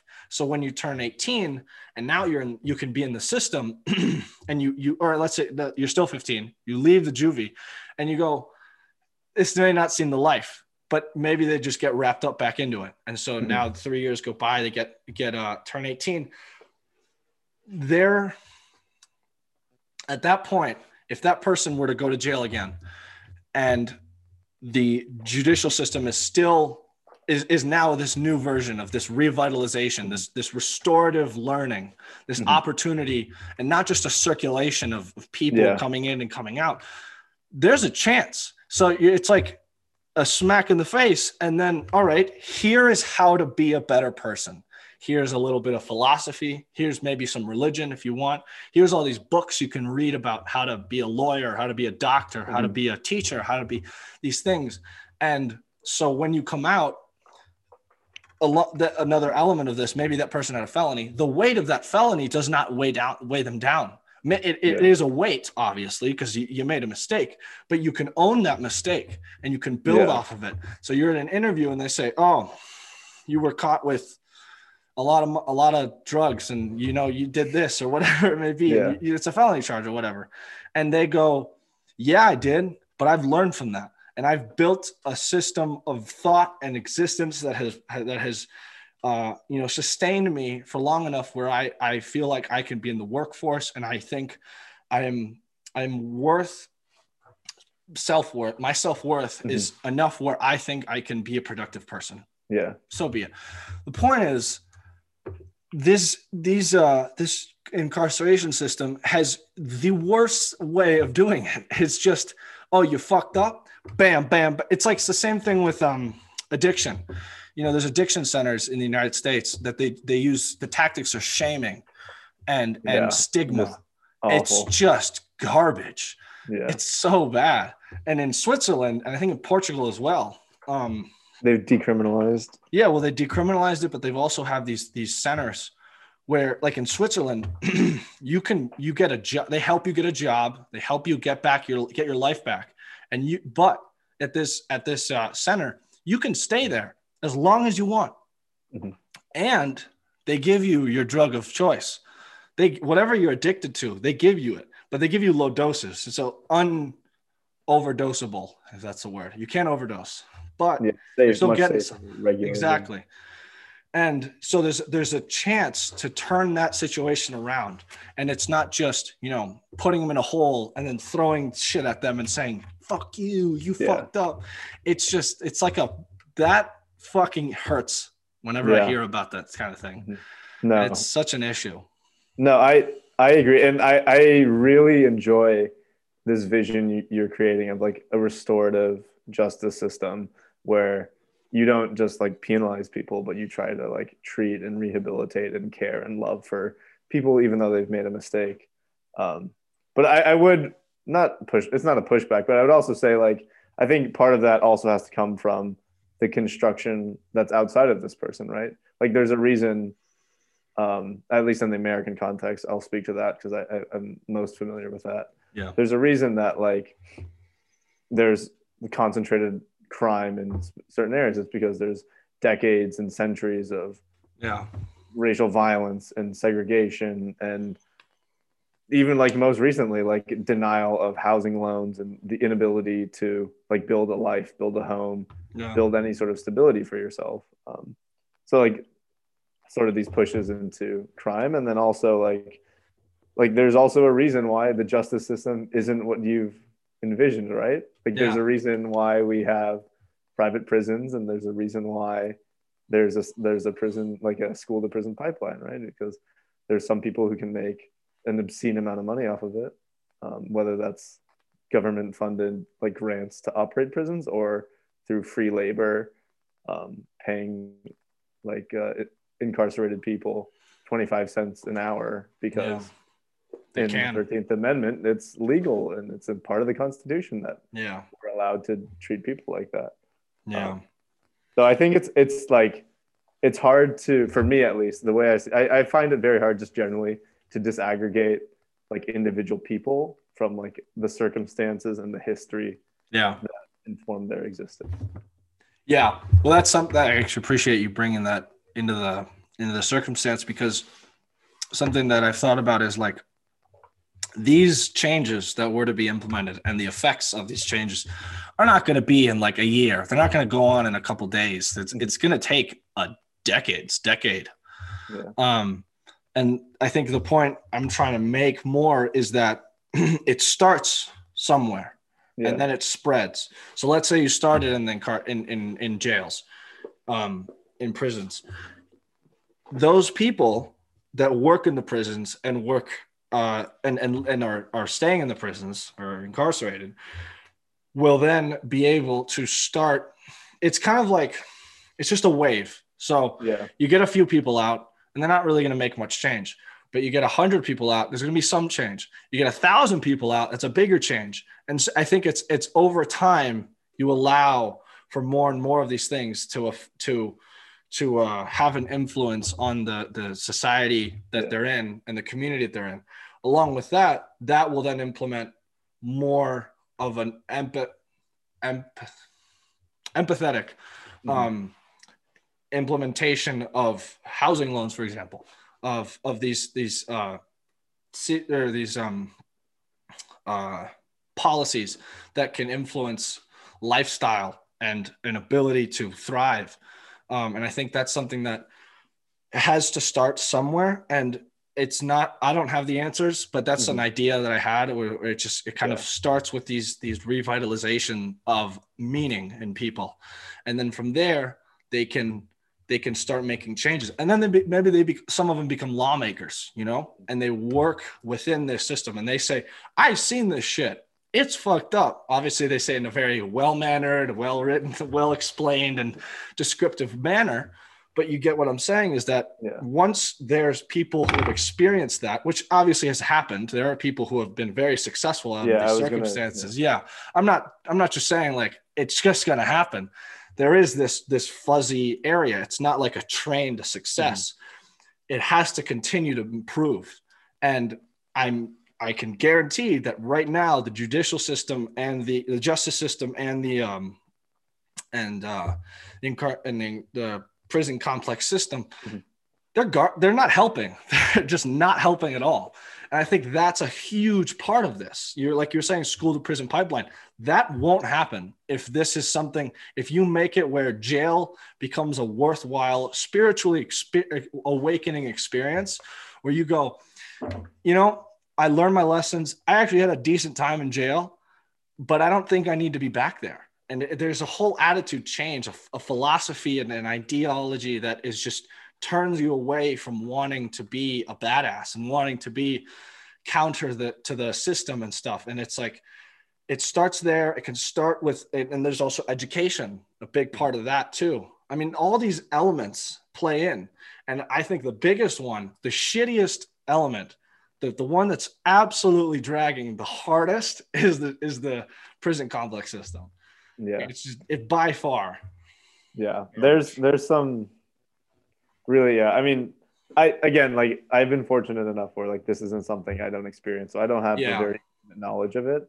So I generally defer to a lot of these like people who have been in the system and have better, like well thought out and like, ideas of like, okay, so this policy right here, this one, let's get rid of that one. But I would agree with you. Like, I think there really needs to be a radical, like racial. I mean, what is it? I can't. Transformative justice. What am I thinking? Restorative. Restorative. There it is. I've been revitalizing. Yeah, there has to be this sort of like radical restorative justice where you're not just treating people as like things to get rid of, but as people and try to learn from that. So it's a lot. It's a lot. Yeah, obviously I don't speak from a place of knowledge. I just speak from more of like, I've seen things and I've seen from like way back in the distance. And, when you get that, you see what generally goes on, but you don't know why it happens, what's going on within that, the actual, system. But yeah, I mean, that was just kind of like an inference based on like what I've seen. I'm with you. I think it's also like this idea of restorative justice. Sorry, like this is sort of like going a little bit back to what we had originally started talking about, but like, I mean, we started like when we initially started thinking about like having a conversation today. I brought up the idea of like all these like Asian American like hate crimes or whatever. And so I think there's one thing that's been like happening a ton. Like there's all these like famous Asian American actors who are like, oh, I'll pay like a $25,000 bounty on whoever like comes up with like for like information on whoever these people were who like there's like these hate crimes, like hate attacks. But it's like, is the answer to those sort of attacks like more policing, more like to hate crimes? Yeah, because like is it more like what we've talked about of like trying to be more restorative, trying to treat people as humans and as like changeable and like able to reinvent themselves and atone for, or not necessarily atone, but like recognize and acknowledge and improve on their mistakes. But it's a tough one, especially in the tough one, like hate crimes. Yeah, well, the thing, so I read a bit of hate crimes, and like FBI's thing of hate crimes is, their definition is like, it's a crime plus a bias, basically what it is. And I don't know enough. I'm not in the FBI. I don't work in the police system, so I don't really know this stuff. But a bias is only present to the individual person committing that crime. So how you extract that is fucking hard. Like you can't just, I think to some extent, like there was one article that you sent me where it was an Asian woman was taking out the trash. Yeah. Like, who knows? Did that guy say "fuck Asians"? Like, was that? Yeah. So, that's why it's hard for me to totally just say, yeah, it's a hate crime and that's that. But I also can't discredit it. I can't just say it's not a hate crime. I mean, there's a trend. I saw the data. There is a trend that has increased in like 150% in crimes against Asian Americans. So it's gotten fucked up. Yeah. But how much of that is attributed to hate crimes, I can't say.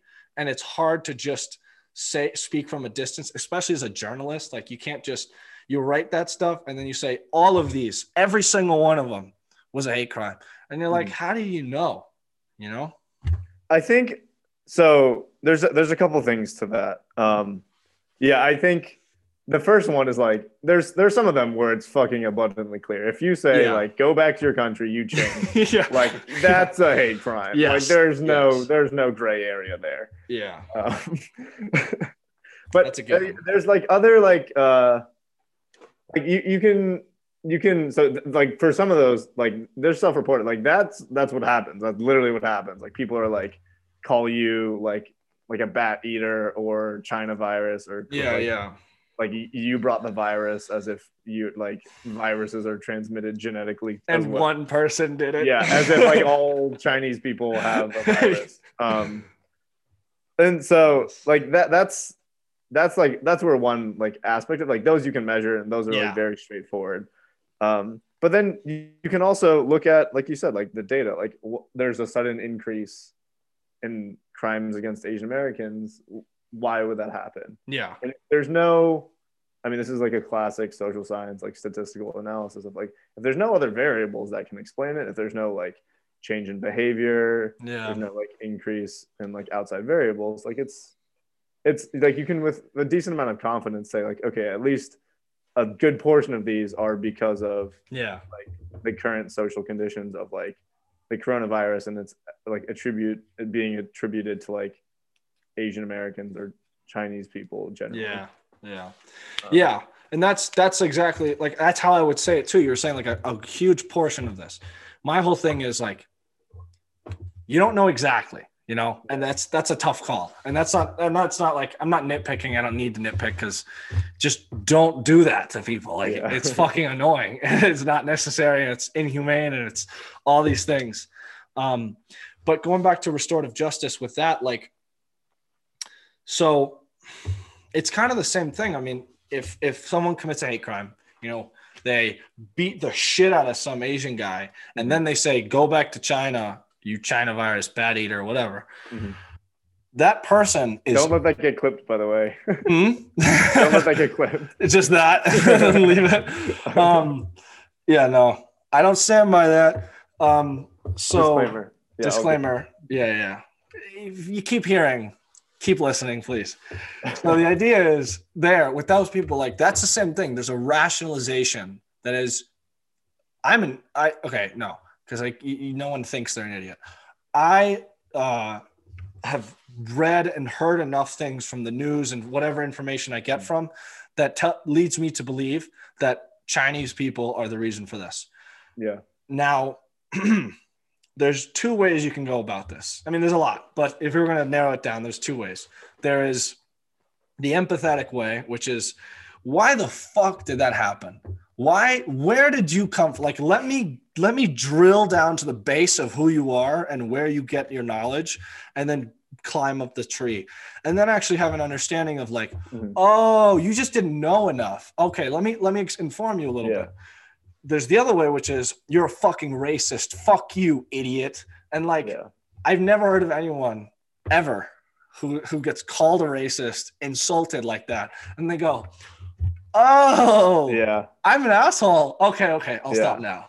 And that's the big issue with a lot of these, like, especially with polarization too. I mean, and cancel culture too. That's a big thing. It's like, there's no such thing as restorative justice in cancel culture. There is you fucked up, that game over.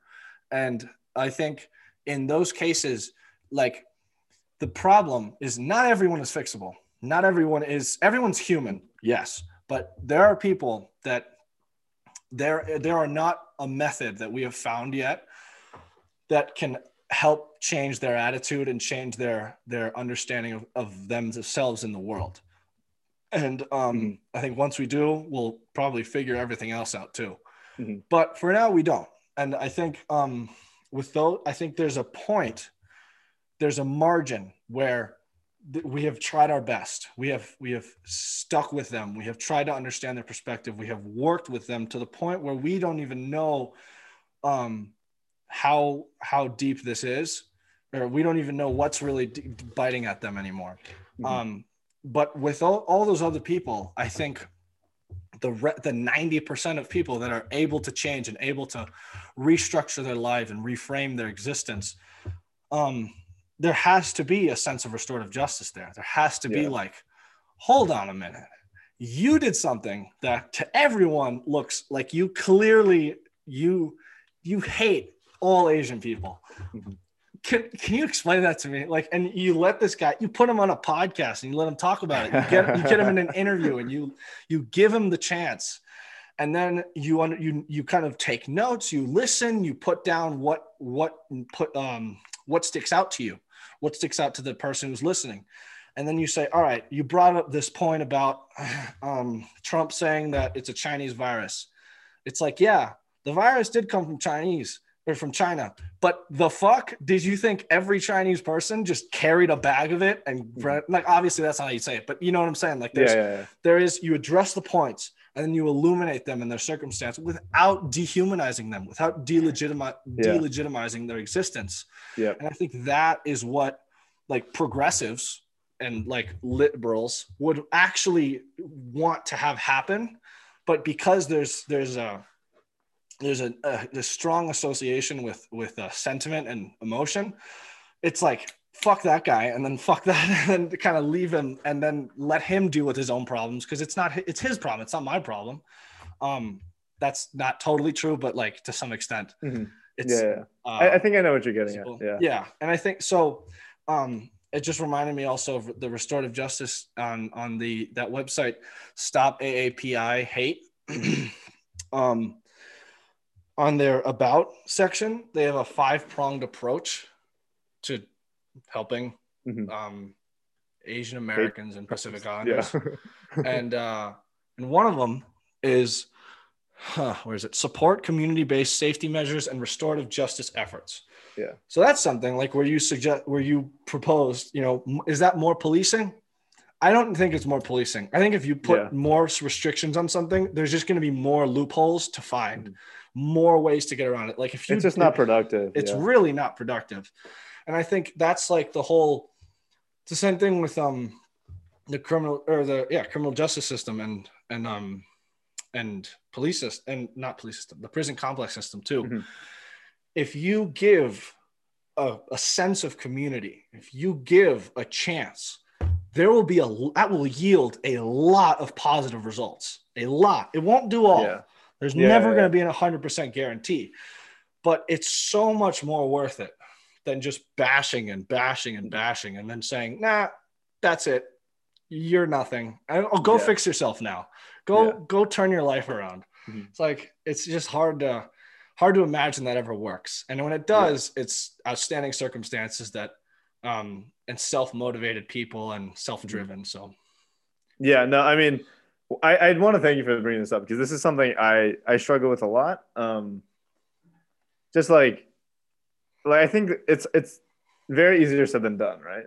Mm-hmm. Yeah, totally. And so like, I guess the example I would bring up is like, so this example of like, there's this Asian American hate crime, right? So someone kicks you, beats you, knocks out your teeth, breaks through your ribs. And then I think in the framing of like restorative justice, it's like, it's true, it's right.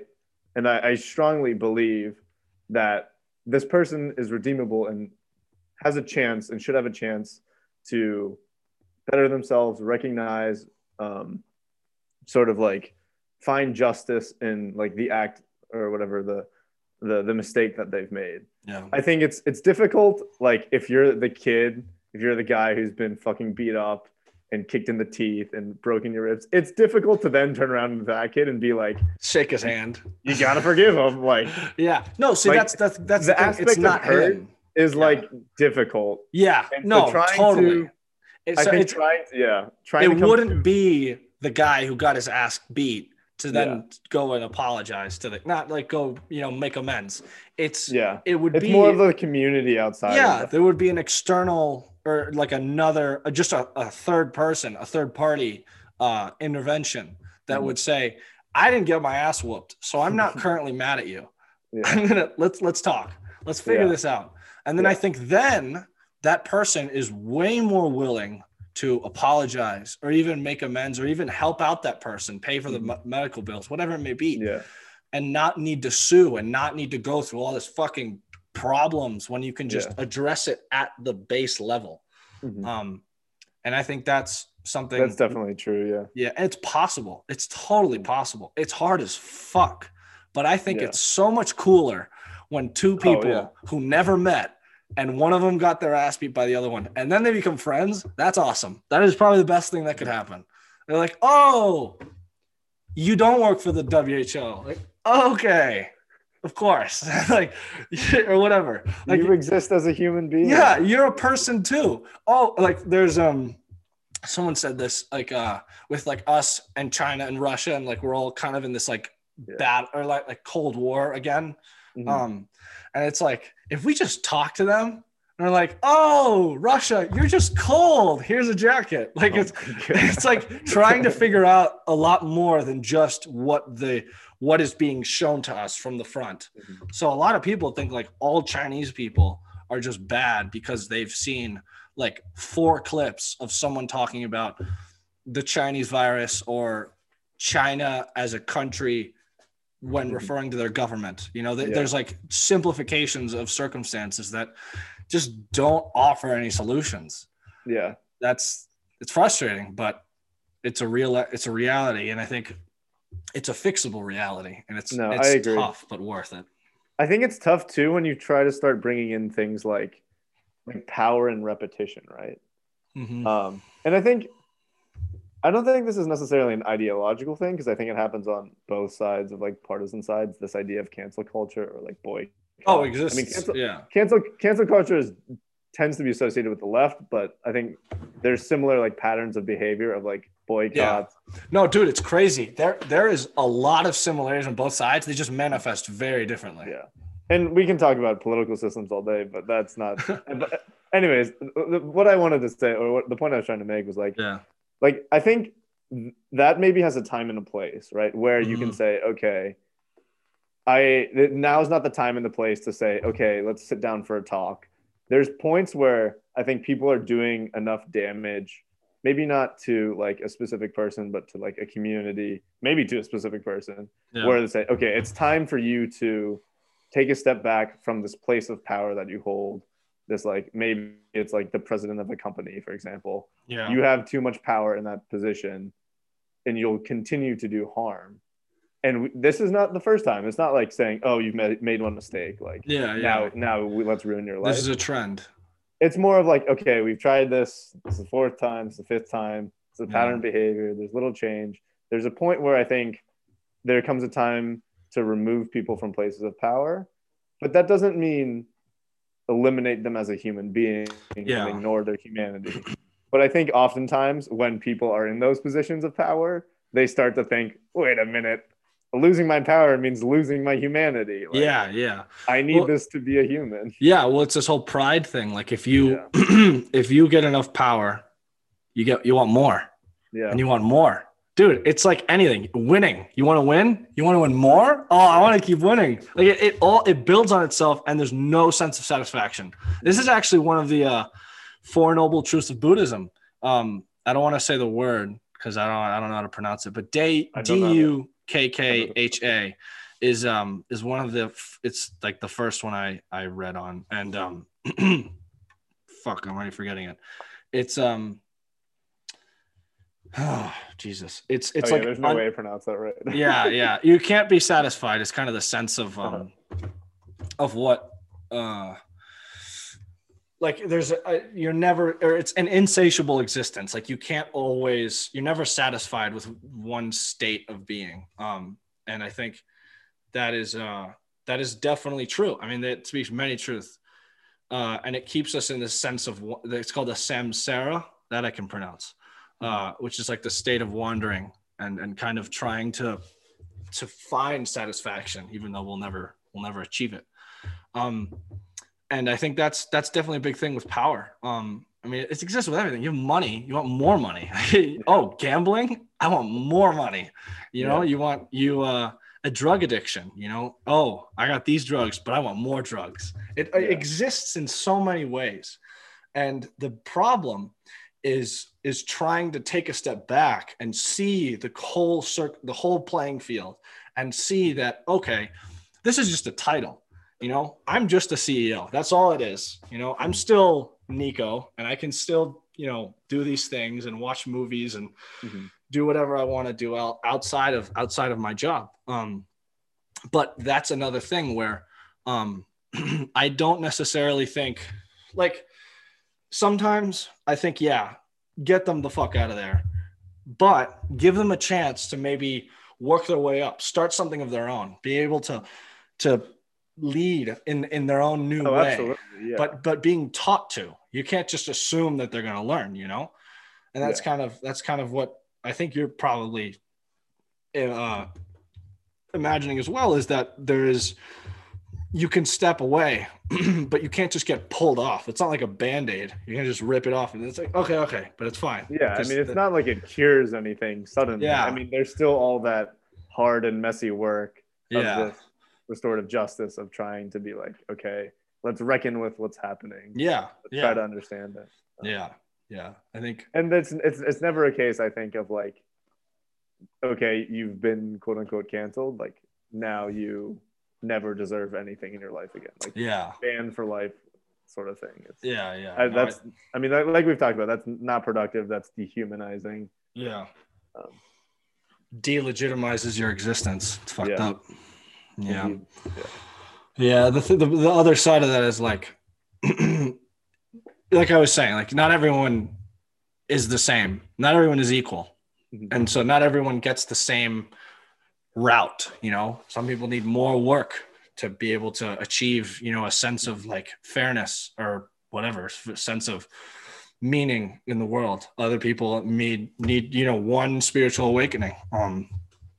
And I think that has to be taken into account as well. Maybe a president of a company, one president of the company, takes psychedelics is very not egocentric and so very humanized but has fucked up philosophies.